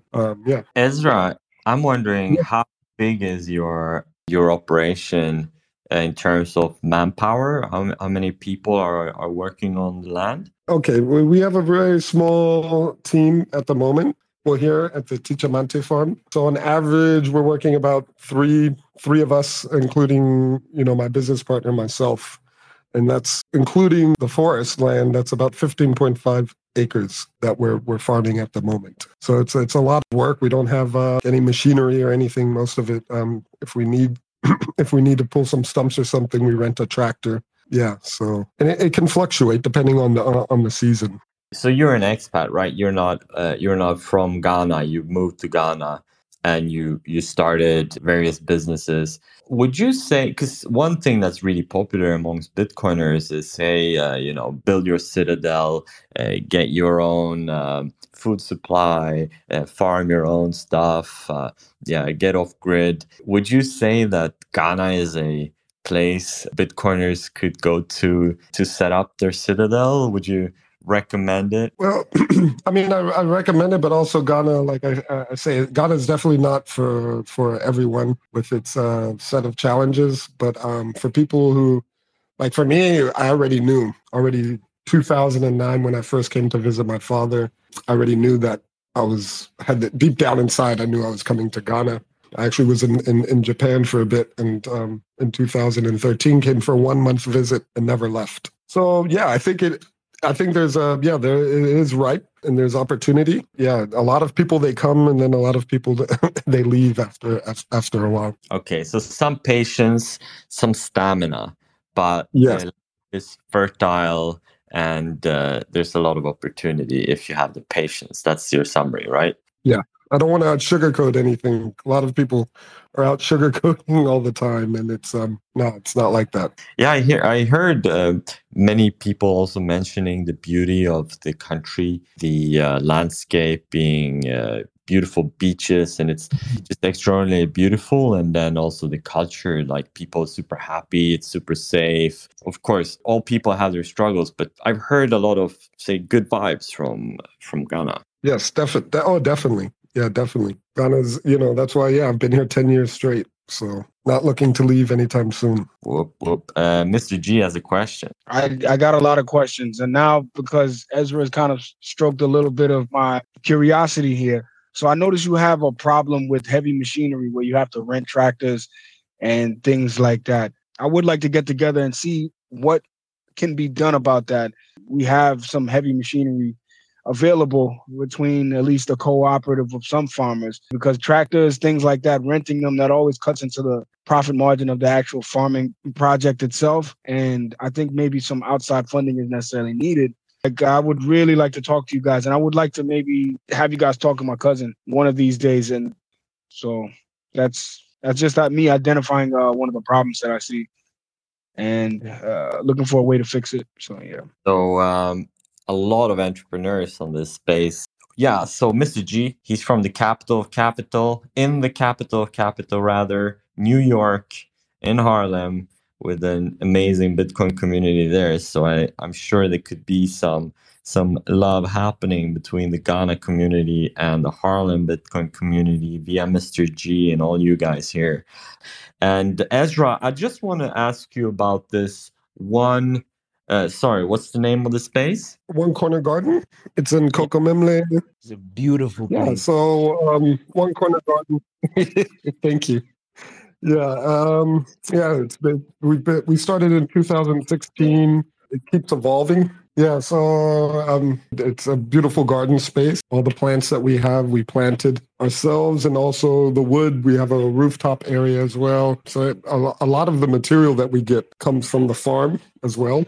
And so we recycle. We use our old mayonnaise and jars and things. We recycle them, clean them, put our stickers on. We make our own apateshi, which is like a local liquor made from palm. But then we experiment as well. We make coconut apateshi, pure. When we grow our own sugar cane, so we make our own sugar cane syrup. And so it's a full ecosystem that we've developed here in the heart of Accra.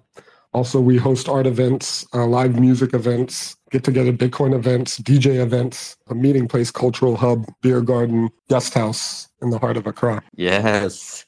Sounds really cozy. So what's your opening hours like? Right now, they're varied. We've changed them, which we're going to change again. We're opening also a cafe and also a gift shop. And once we do that, and also a co-working space. So once we do that, our hours have changed. As of now, we open 12 noon till 10, depending. We go later if we have customers. On Sundays, though, we open a bit later at 3, but that's going to change from 3 also till 10. Okay, so anybody coming to Ghana and Accra should come visit your place. And One Corner is the name. Is it searchable on Google? Yes, and we're on we're on the Bitcoin map. So you can find us as a Bitcoin establishment, and you can find us on Google. You can read up on us. And we're also on Instagram at One Corner GH on Instagram if you want to have a look and see what we're up to. Or text Ezra so Yes. he can hook you up, bring you on, and have a coffee, right? Yes, coffee, whatever you like. We have it. And fresh squeezed juices as well, hand squeezed, every day fresh. Orange pills in liquid form. Yeah. That's exactly.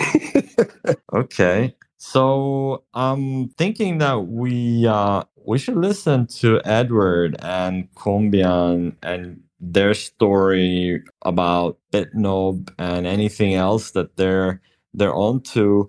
Edward, I think that it would be really cool if you can tell us first the genesis story of BitNob, because BitNob was founded in Ghana. BitNob, for those that don't know, is one of the leading Bitcoin startups in the world and also in all of Africa. It's an inspiration in the continent. Very successful Bitcoin business that recently made an integration with Strike, I think. Maybe they have something going on with Coin Corner. I'll let Edward talk about it. But Edward, please tell us the genesis story first, and then we move into present time. Yeah, thanks, Lucas. I and Bernard met in school. That's like Koforidua Polytechnic at the time, now Koforidua Technical University. We're working on multiple projects that were not really Bitcoin related at the time, but then we just taking random projects and then working on it. So we kind of stumbled upon like a project that we worked on. That's the crypto portfolio manager that we worked on, and then that's like kind of set the ball rolling. But before that time, Bernard was already into Bitcoin, but then I was not fully into Bitcoin. I was just, writing kind of code just to, make some few bucks along the side whilst being in school. So after school, around 2017, 2018, we are kind of started building out BitNob. The first iteration of BitNob was a website where you could, buy vouchers, then later on redeem them as Bitcoin. What this essentially means is that you could buy a voucher and then send it to, let's say, a friend or a family somewhere, and then once they put in the voucher and then their Bitcoin address on the website, the Bitcoin essentially moves to them. So we went ahead to kind of migrate from that to build another non-custodial wallet from an open source project, right? So what we did was that we now embedded our voucher implementation into this wallet. Right. So what happened was that you could buy those vouchers and then be able to kind of generate addresses on this app for you to be able to store the BTC. Basically, we kind of changed the entire UI to be able to suit our needs at the time.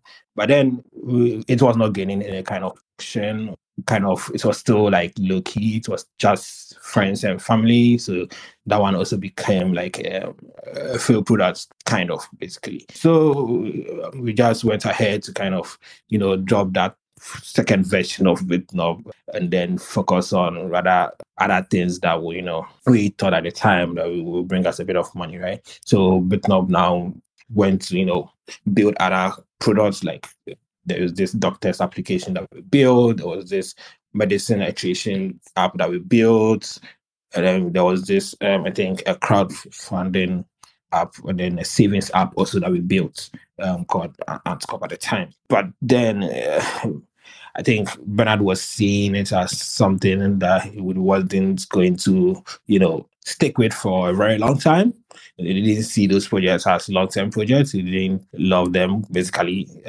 So we kind of had to come back and come and work on the BitNob app, right? So at that time, Bernard had already left the country to Nigeria. He told me that he was going to come back in a week, a week then to 2 weeks, then months, then years. But then we're still working remotely. So I think that was what formed the basis of why BitNob is essentially first remote. This happened before the COVID time. So we're already remote. So we essentially had to leave our jobs to kind of focus primarily BitNob at the time, kind of built out a savings product where you can use BitNob to kind of do DCA, dollar cost averaging, where you kind of fund your wallet. At the time, there was no ban on Bitcoin connecting to banks, right? So what happened was that BitNob was able to retrieve the money from your bank account directly and then do the savings for you without having to touch the app. But then certain things transpired, and then there had to be kind of a ban on Bitcoins connecting to banks. So what happens was we kind of had to move again back to that voucher that we built. We kind of built that voucher in let's say, was it 2 weeks? We kind of had to build the entire voucher system again and then fuse it into the BitNob app at that time to be able to, facilitate people being able to move money into BitNob, basically. So this kind of the genesis of BitNob. For BitNob now, we kind of have evolved a lot beyond even savings. I think savings was the core part some time back, but then as of now, as we speak, I think one of the major integrations that we've done so far is actually the Lightning Network. So what happened was that I think that was in August last year, we kind of rolled out our own Lightning infrastructure, running our own node. So I think, if I'm not sure, I think that should be like the first ever self-hosted Lightning company in the whole of Africa. As of now, you cannot mention Africa, Bitcoin, and then no mention Lightning and not mention BitNob, right? So we kind of did that. We kind of went ahead to build LAURL, Lightning addresses, went ahead to basically just extending the capabilities of Bitcoin and then Lightning as a whole. As of now, we even have a partnership with Strike, and then we have a partnership with Coincorner at the moment to bring payments down from overseas to the continent using Send Globally feature. Yeah, people are able to move in US dollars, and this is being facilitated by Lightning under the hood. What this means is that Strike does not keep money with us; they keep their own money, and anytime they want to make the payments, invoices are exchanged under the hood. The user doesn't care about that, and then the receiver in Africa just receives the money, right? And nobody cares about Lightning. Nobody knows that it's Lightning under the hood, but then everything just runs on Lightning. And fun fact about that was that we kind of built that in a month, right? It's like the idea just came in, and then within a month, we kind of have fledged everything and then built the entire thing pending the launch in the Afro Bitcoin conference. So basically, I think that's where we find ourselves today. That's quite a journey. How is the remittance portion of the economy in Ghana? Because I know that you guys are known as a Nigerian company, right? But then you have also expanded to various countries across Africa. So BitNob is also providing services in Ghana, right? That's correct. The remittance part of that's coming to Ghana is actually moving ahead. I think quite recently I had this friend that wanted to move money down here. So they were kind of involved in a building project that they kind of had to move money from the US. They were using Western Union at the time. I didn't even know about that. So when he told me that, oh, this is what is going on, and they have to go line up in a queue, take some tracking number, and then go to some kind of bank, and then I said, do you know that you can use BitSnob to do this? Like, do you know you can use, your sister can just download Strike in the US, all they have to do is to provide their KYC data, then link their bank, and then send it. I told them that, hey, do you know you can try like with just $5, just move $5 from the US down here to you. If it works for you, just keep on using it. Just $5 for the start. And trust me, up to now, they are still using BitSnob to facilitate that payment, moving huge sums of money to be able to complete their building over here. So, yeah. So, Edward, what you're doing is that they can deposit Bitcoin to, say, Strike in the US, and then the money is transferred via the Lightning Network or some other way to BitNob, and then they can convert the Bitcoin into local Ghanaian CDs and put it in their bank account, right? That's correct. So Bitcoin does the heavy lifting. So basically what Strike does is that they take the money and then convert it to Bitcoin, sends the Bitcoin over to BitNob. BitNob sells the Bitcoin, gets them the local currency in the local rate, and then send it over to the customer. So basically, it's just like what the current Swift network is doing, right? So basically, moving money, but just that in this case, is Bitcoin doing the heavy lifting and everything. Okay, and how big of a team are you in Ghana versus other parts? I know that Combian is with BitNob as well, right? Is there many more friends of BitNob in Ghana? Yeah, so currently with BitNob has like 3 developers that are Ghanaians. That's be me, Combian, and then there is one guy in this space, Moses, is like also a developer that resides in Ghana here. We also have people that are quite kind of use BitNob, especially when we're doing the African conference. Most people came, they downloaded the app, they were able to kind of use BitNob to kind of facilitate payments in Ghana. So there was this girl that wanted to make payments.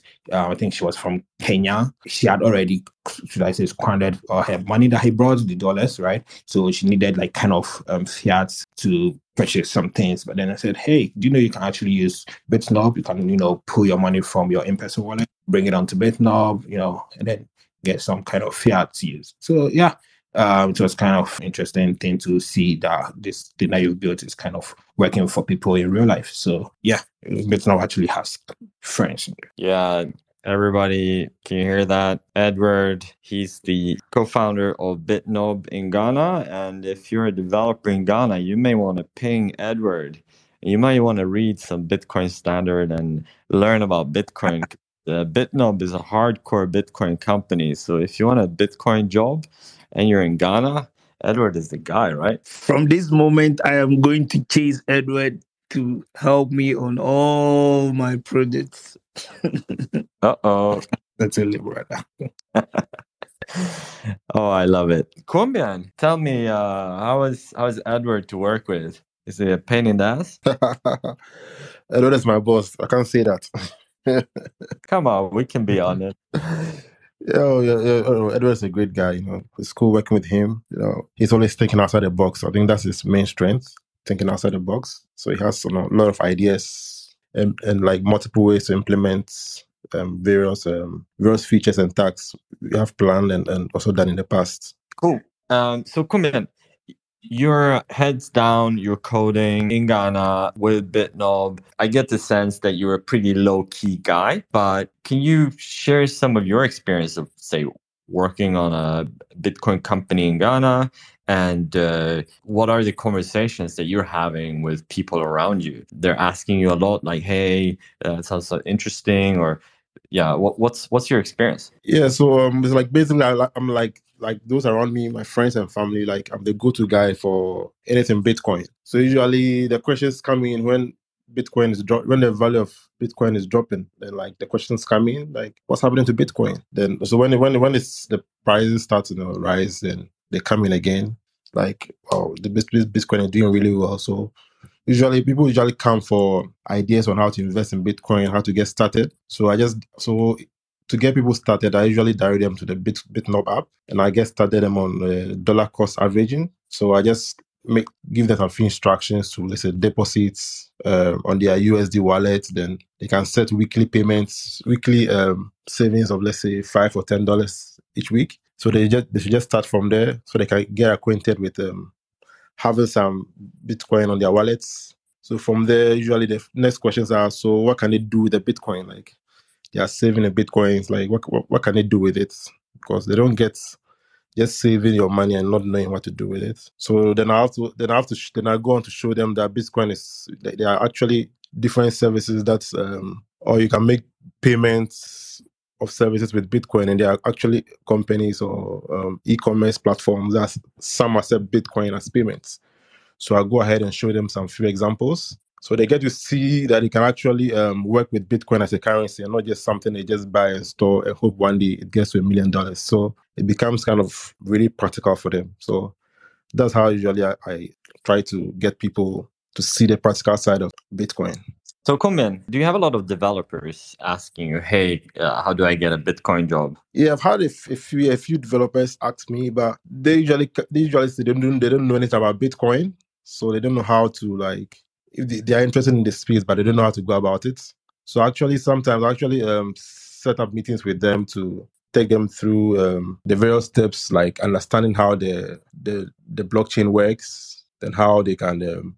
Then I send them some videos and some books on how to, like, they can read and watch and get like an understanding of how the whole thing works. And they go ahead to actually set up nodes like on their like local machines that helps them actually interact with the blockchain itself, even though it's just on their local machine. But they actually have a feel of how the node works and make some few API calls to the blockchain, and they actually get to see how it works. But in terms of work, like, they are still not fully confident in themselves, like having a full grasp of the technology. So I think that's what's been the bottleneck.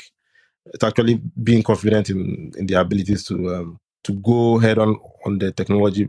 So they just stick to what they're actually confident in. It's really inspiring to hear, this low-key Orange Pillar explaining person by person. I'm sure Kumi maybe want to reach out to you because he's focused on Bitcoin education. Maybe he has a couple of ideas. That was a spontaneous thought. Kumi's unmuting. Yeah, I'm going to follow up with Kunbian and then Edward. I'm more of an ideologist and more practical. So I can come up with a lot of ideas, but they are the people that can actually put them into working. So with all the great stuff I have, I'm going to start chasing them. And to add to what Ezra was saying, Ezra's location is very, very, very comfortable in hosting Bitcoin meetups. So our next Bitcoin meetup, we're calling it the Accra Bitcoin meetup. We're going to do it at Ezra's restaurant. That's One Corner Gardens. I'm looking forward to hosting Edward, Kunbian, and all the guys here. I can't wait. I wish to meet you guys before the day. Let's see how best we can stand together and work together, because I feel this is the core real Bitcoin guys. If we come together, we can blow out Bitcoin in Ghana. I'm so excited. Like, I don't know how I'm feeling right now. I can't find words to express this, but I'm so happy I'm meeting all these great guys here. And I feel this is just the beginning of what we're going to do. Greater things are going to happen within the Bitcoin space in Ghana. I feel it. Orange love. I am feeling the vibe. This is so awesome. So amazing. So I'm up for a few questions. There's one person that's requesting to speak. While we're waiting for people to come up, I just want to play a song. Daddy Lumba by Menyampo, a love song. He's singing that he loves a girl, but some people are saying that the girl has used a love potion on him. He doesn't care if she did use a potion. He loves her regardless. This is a song selected by Ezra. Don't know, me don't. Yeah, no, me, oh. Don't me, oh,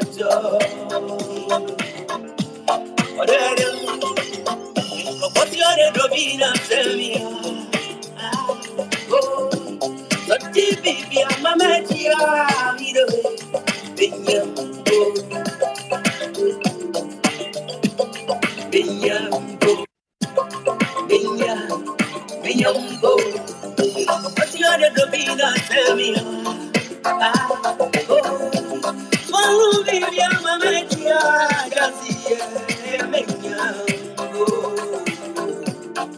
Yes, we can feel the vibes. And Ezra, he is a DJ, he informed me. So not only can you get your stomach filled with some orange potion juice, you can also listen to Ezra's DJ skills at one corner. And with that, we have a guest. DJ Satoshi wanted to ask a question. I did. Thanks so much for having me. Appreciate you guys hosting the space. Great speakers, great guests. Thank you, everybody. So I'm just curious, like, what are you guys the most excited about in Ghana and its adoption of Bitcoin? Like, what are you guys seeing on the ground from the people? Are they excited about Bitcoin? Do they understand what it is? And what are the hardships that you guys are seeing with the people understanding what Bitcoin is? Let me take that question real quick. The challenges we used to have when it comes to Bitcoin currently all have been solved. One, the major problem was even if you have Bitcoin and you want to get some fiat, how do you do that? Now, BitNob is in. So let me rephrase this sentence. BitNob has actually given me a lot of confidence to step out there and then talk about Bitcoin, because at the end of the day, in Ghana and the people on the ground, they're looking out for, after all the Bitcoin I have, how do I actually do some transactions with it? How do I get fiat? And then BitNob is there to solve that problem. So with me as an educator, once I go out with confidence now. In addition to BitNob is Mechenkura. Mechenkura is giving users the option to have a Bitcoin wallet without internet. So now if I'm going into the local area, I'm going to a neighborhood with or without good internet, you can actually educate someone or inspire them to have a Bitcoin wallet. You can give them some sats, and they can also barter their sats for airtime or data right there and there on their phone. So I would say there's a lot of excitement now that people have discovered the area of opportunities within the new apps that are coming, especially with BitNob.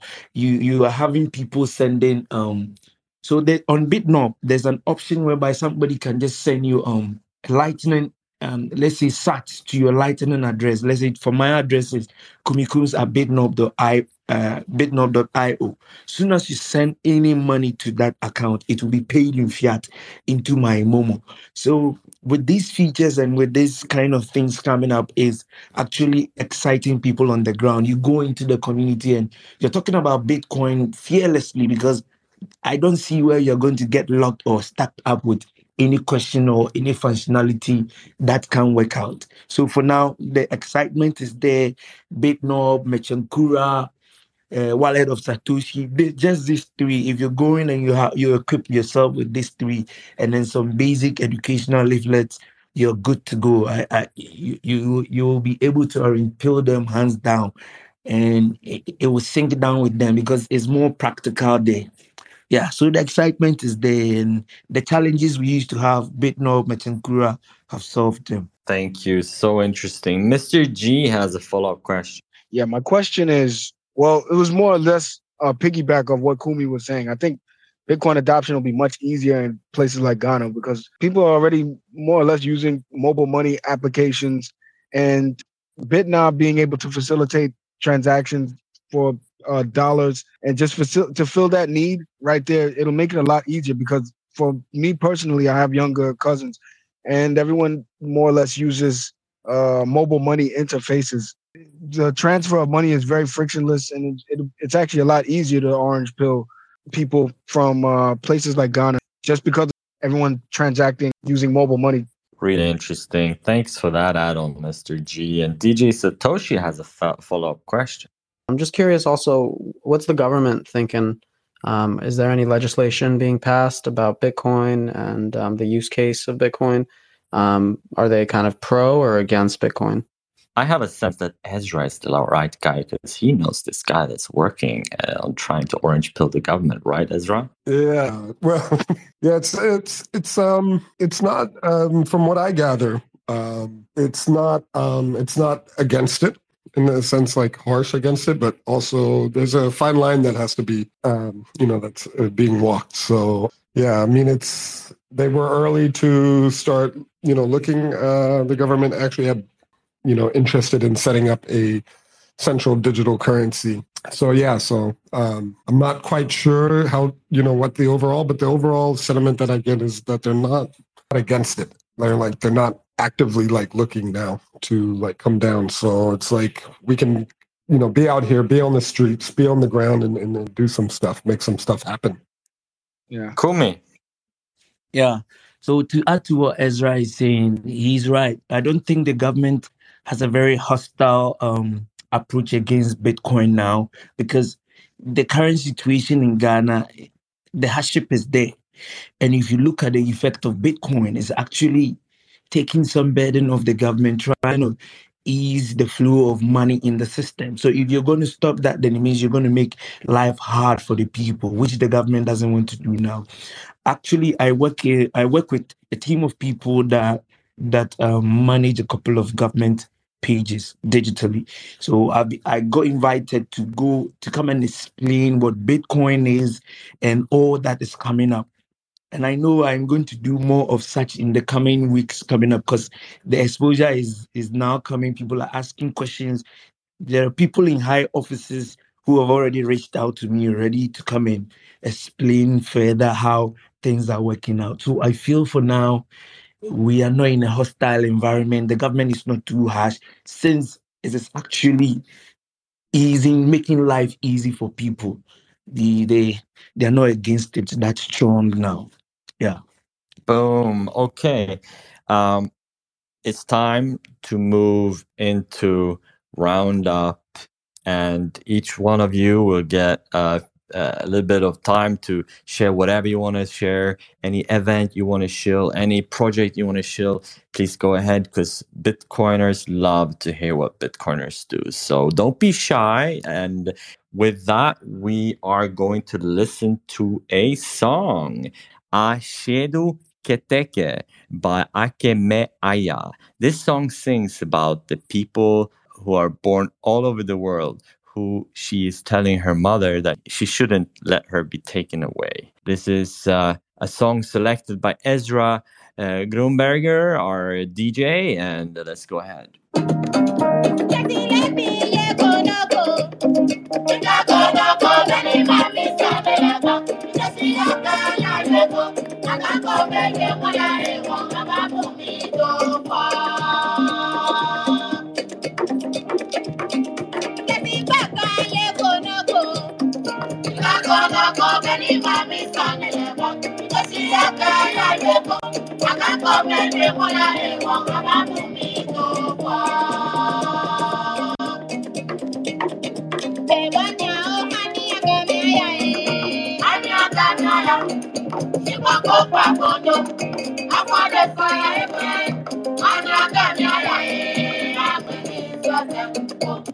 Don't you love the Ghanaian music? Such great vibes. I feel it all into my core.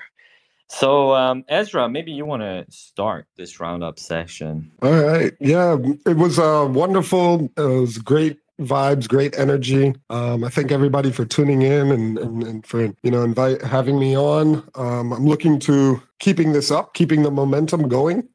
We need to keep it flowing. Ready to connect, ready to meet people. Let's sit down, talk, not just Bitcoin, but we have a lot to talk about, from social to economic to political. And so, we're going to do what we can do, educate people. I'm looking forward, laying down a good foundation, steering them away from the pitfalls and teaching them about Bitcoin and contributing any way that I can. Thank you for having me. Thank you so much, Ezra. I look forward to going and have a coffee with you in one corner for sure. Always invited. Thank you. Hey, Kumbian. So it's been a pleasure to listen to all these great minds and learn from each and every one of them. And I think the Bitcoin community in Ghana, I think we should grow it more, get to know each other, share ideas, and that's the only way we can grow as a community. So I think we should all try to link up and in the coming weeks, try to meet up and see how we can grow our community. Yeah. Thank you, Kumbian. Thank you for joining. So interesting to hear your story. Mr. G from overseas, over there in New York, please tell us. Hey, what's going on? I'm very thrilled just to be part of the space. I learned a lot today about the community that I haven't been to in such a long time. Ghana is my homeland. I love that place. It's so friendly. There's so much possibilities. I have a small project that I'm working on with my family, and we'll definitely be speaking with each other. Thank you for joining in and asking such great questions and sharing your stories, Mr. G. Edward, such a pleasure to have you. Thank you for bringing people with you and helping us organize this. And the music selection was awesome. Edward, please share some words. Yeah, thank you, Lucas. Thank you, everyone, for coming to this space. I actually learned a lot from Kumi, from Ezra, from Mr. G, then from Kombian too. I think this was an awesome space. And yeah, thank you very much, everyone. Thank you. Go get a BitNob account, support a local Ghanaian company. And with that, I will give the word to our co-host Deluxe that really helped bring this together. Kumi, the crazy guy that has 10 projects that he's juggling. Very inspiring. Kumi, please go ahead. Okay, thank you very much. I'm so happy for this opportunity. I've learned a lot, and it's like a dream come true for me to be on this spaces. Everything I have in mind now, I know where I'm directing it to. Edward, Combien, Mr. G, Ezra, Mary, almost you, Lucas, everyone on here is DJ Satoshi. I feel like I've just been connected to the people that's going to make all these dreams come true. And I thank God for that. Like Combian was saying, we're going to talk in the back to see how best we can meet ASAP. And in March, we do a major Bitcoin meetup in Accra. Make sure we bring the Accra Ghana Bitcoin community together, and together we will grow together. Thank you very much. Thank you, Kumi. One thing that I've been thinking about while listening to this space is the concept of building communities, specifically building great tech communities. So one of my friends, dear friends, Tyler Crowley, he's from LA, and then he came to Sweden back in 2012. I met him first time, and he was talking about this thing that to build a strong tech community, you need different roles to emerge, and everybody plays one part into building this community. And one of the roles is the documentarian, the person that creates the narratives, shares the narratives, the success stories with the community and outside the community. Another role is the meeting place, so the spot where you meet people to connect, to talk, to have ideas, to advance projects. The meeting spot is really important. Another one is obviously the entrepreneurs, the builders of startups. You need those, otherwise you can't build a tech community. And then you need investors. You need the people that want to invest in those projects.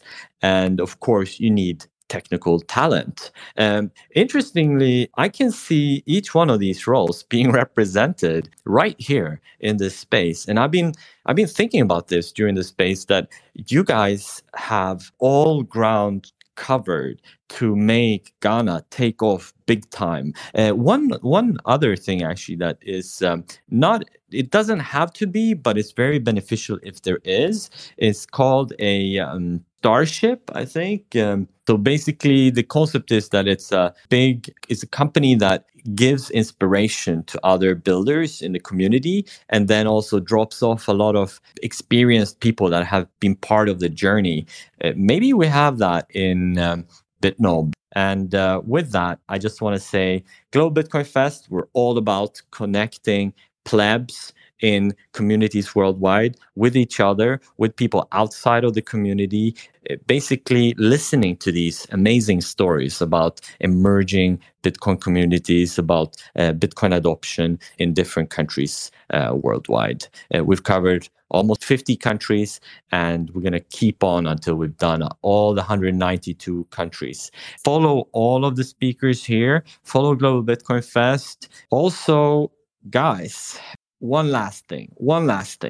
We always do this thing where everybody unmutes. This is supposed to be chaotic. Everybody unmutes, and then together you're going to share how you say goodbye in one of the local languages or in multiple local languages. I need everybody to unmute at the same time. So as opposed to the rest of the space where you were supposed to be muted when you didn't speak, I want you to be unmuted now constantly. So please, Ezra, stay unmuted. Edward, please unmute. Kumi, unmute. Kombian, unmute. Guys, we need to stay unmuted. Also, Mr. G, you can also unmute. Edward, don't fall asleep, Edward. Don't fall asleep on us. We need you unmuted. Yeah, thank you very much. Okay, guys, how do you say goodbye in any language that you want to say here? Deyo. Deyo. Edenye. Okay. Any more? Chi Deyo. Chi Deyo. Is that correct? You see, you stole my word. Yeah, there you go. That's the word for let's go. But I'm just gonna say let's go. I'm gonna say let's go. So how to say let's go in Twi is Yanko. So Yanko. Oh, awesome. Aiko, let's go. Let's say this. I'm gonna play one last song, and you can keep saying those goodbye words. It is Otoleje by Oforo Amonsa. A Ghanaian class. Everyone know that from high school. This one is from Mr. G, our friend from New York, Ghanaian friend. Hey, thank you very much. It was a real pleasure in this space with you.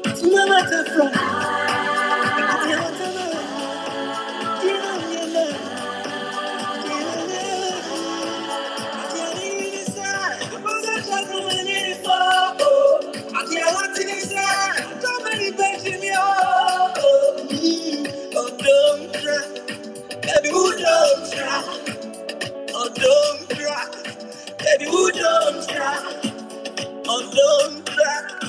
Baby, who don't be fancy? Oh, dear teacher. Hey, fancy. Oh, dear rinting me. Fancy. Oh, dear teacher. Hey, fancy. Oh, dear rinting me. I said what? Oh, dear chanting me. Oh, dear teacher. I said what? Oh, dear teacher. Oh, dear rinting me. Dear, open me. And so see you all the time. Dear, open me. And so see you all the time. The drug was super right. Insane, that voice. I really love it. Okay, guys, thank you so much, and thanks for this. Ezra, you said something? It's just thank you for making this happen, and looking forward to meeting everyone. Boom. This was a great vibe. Thank you, guys. Thank you. Thank you.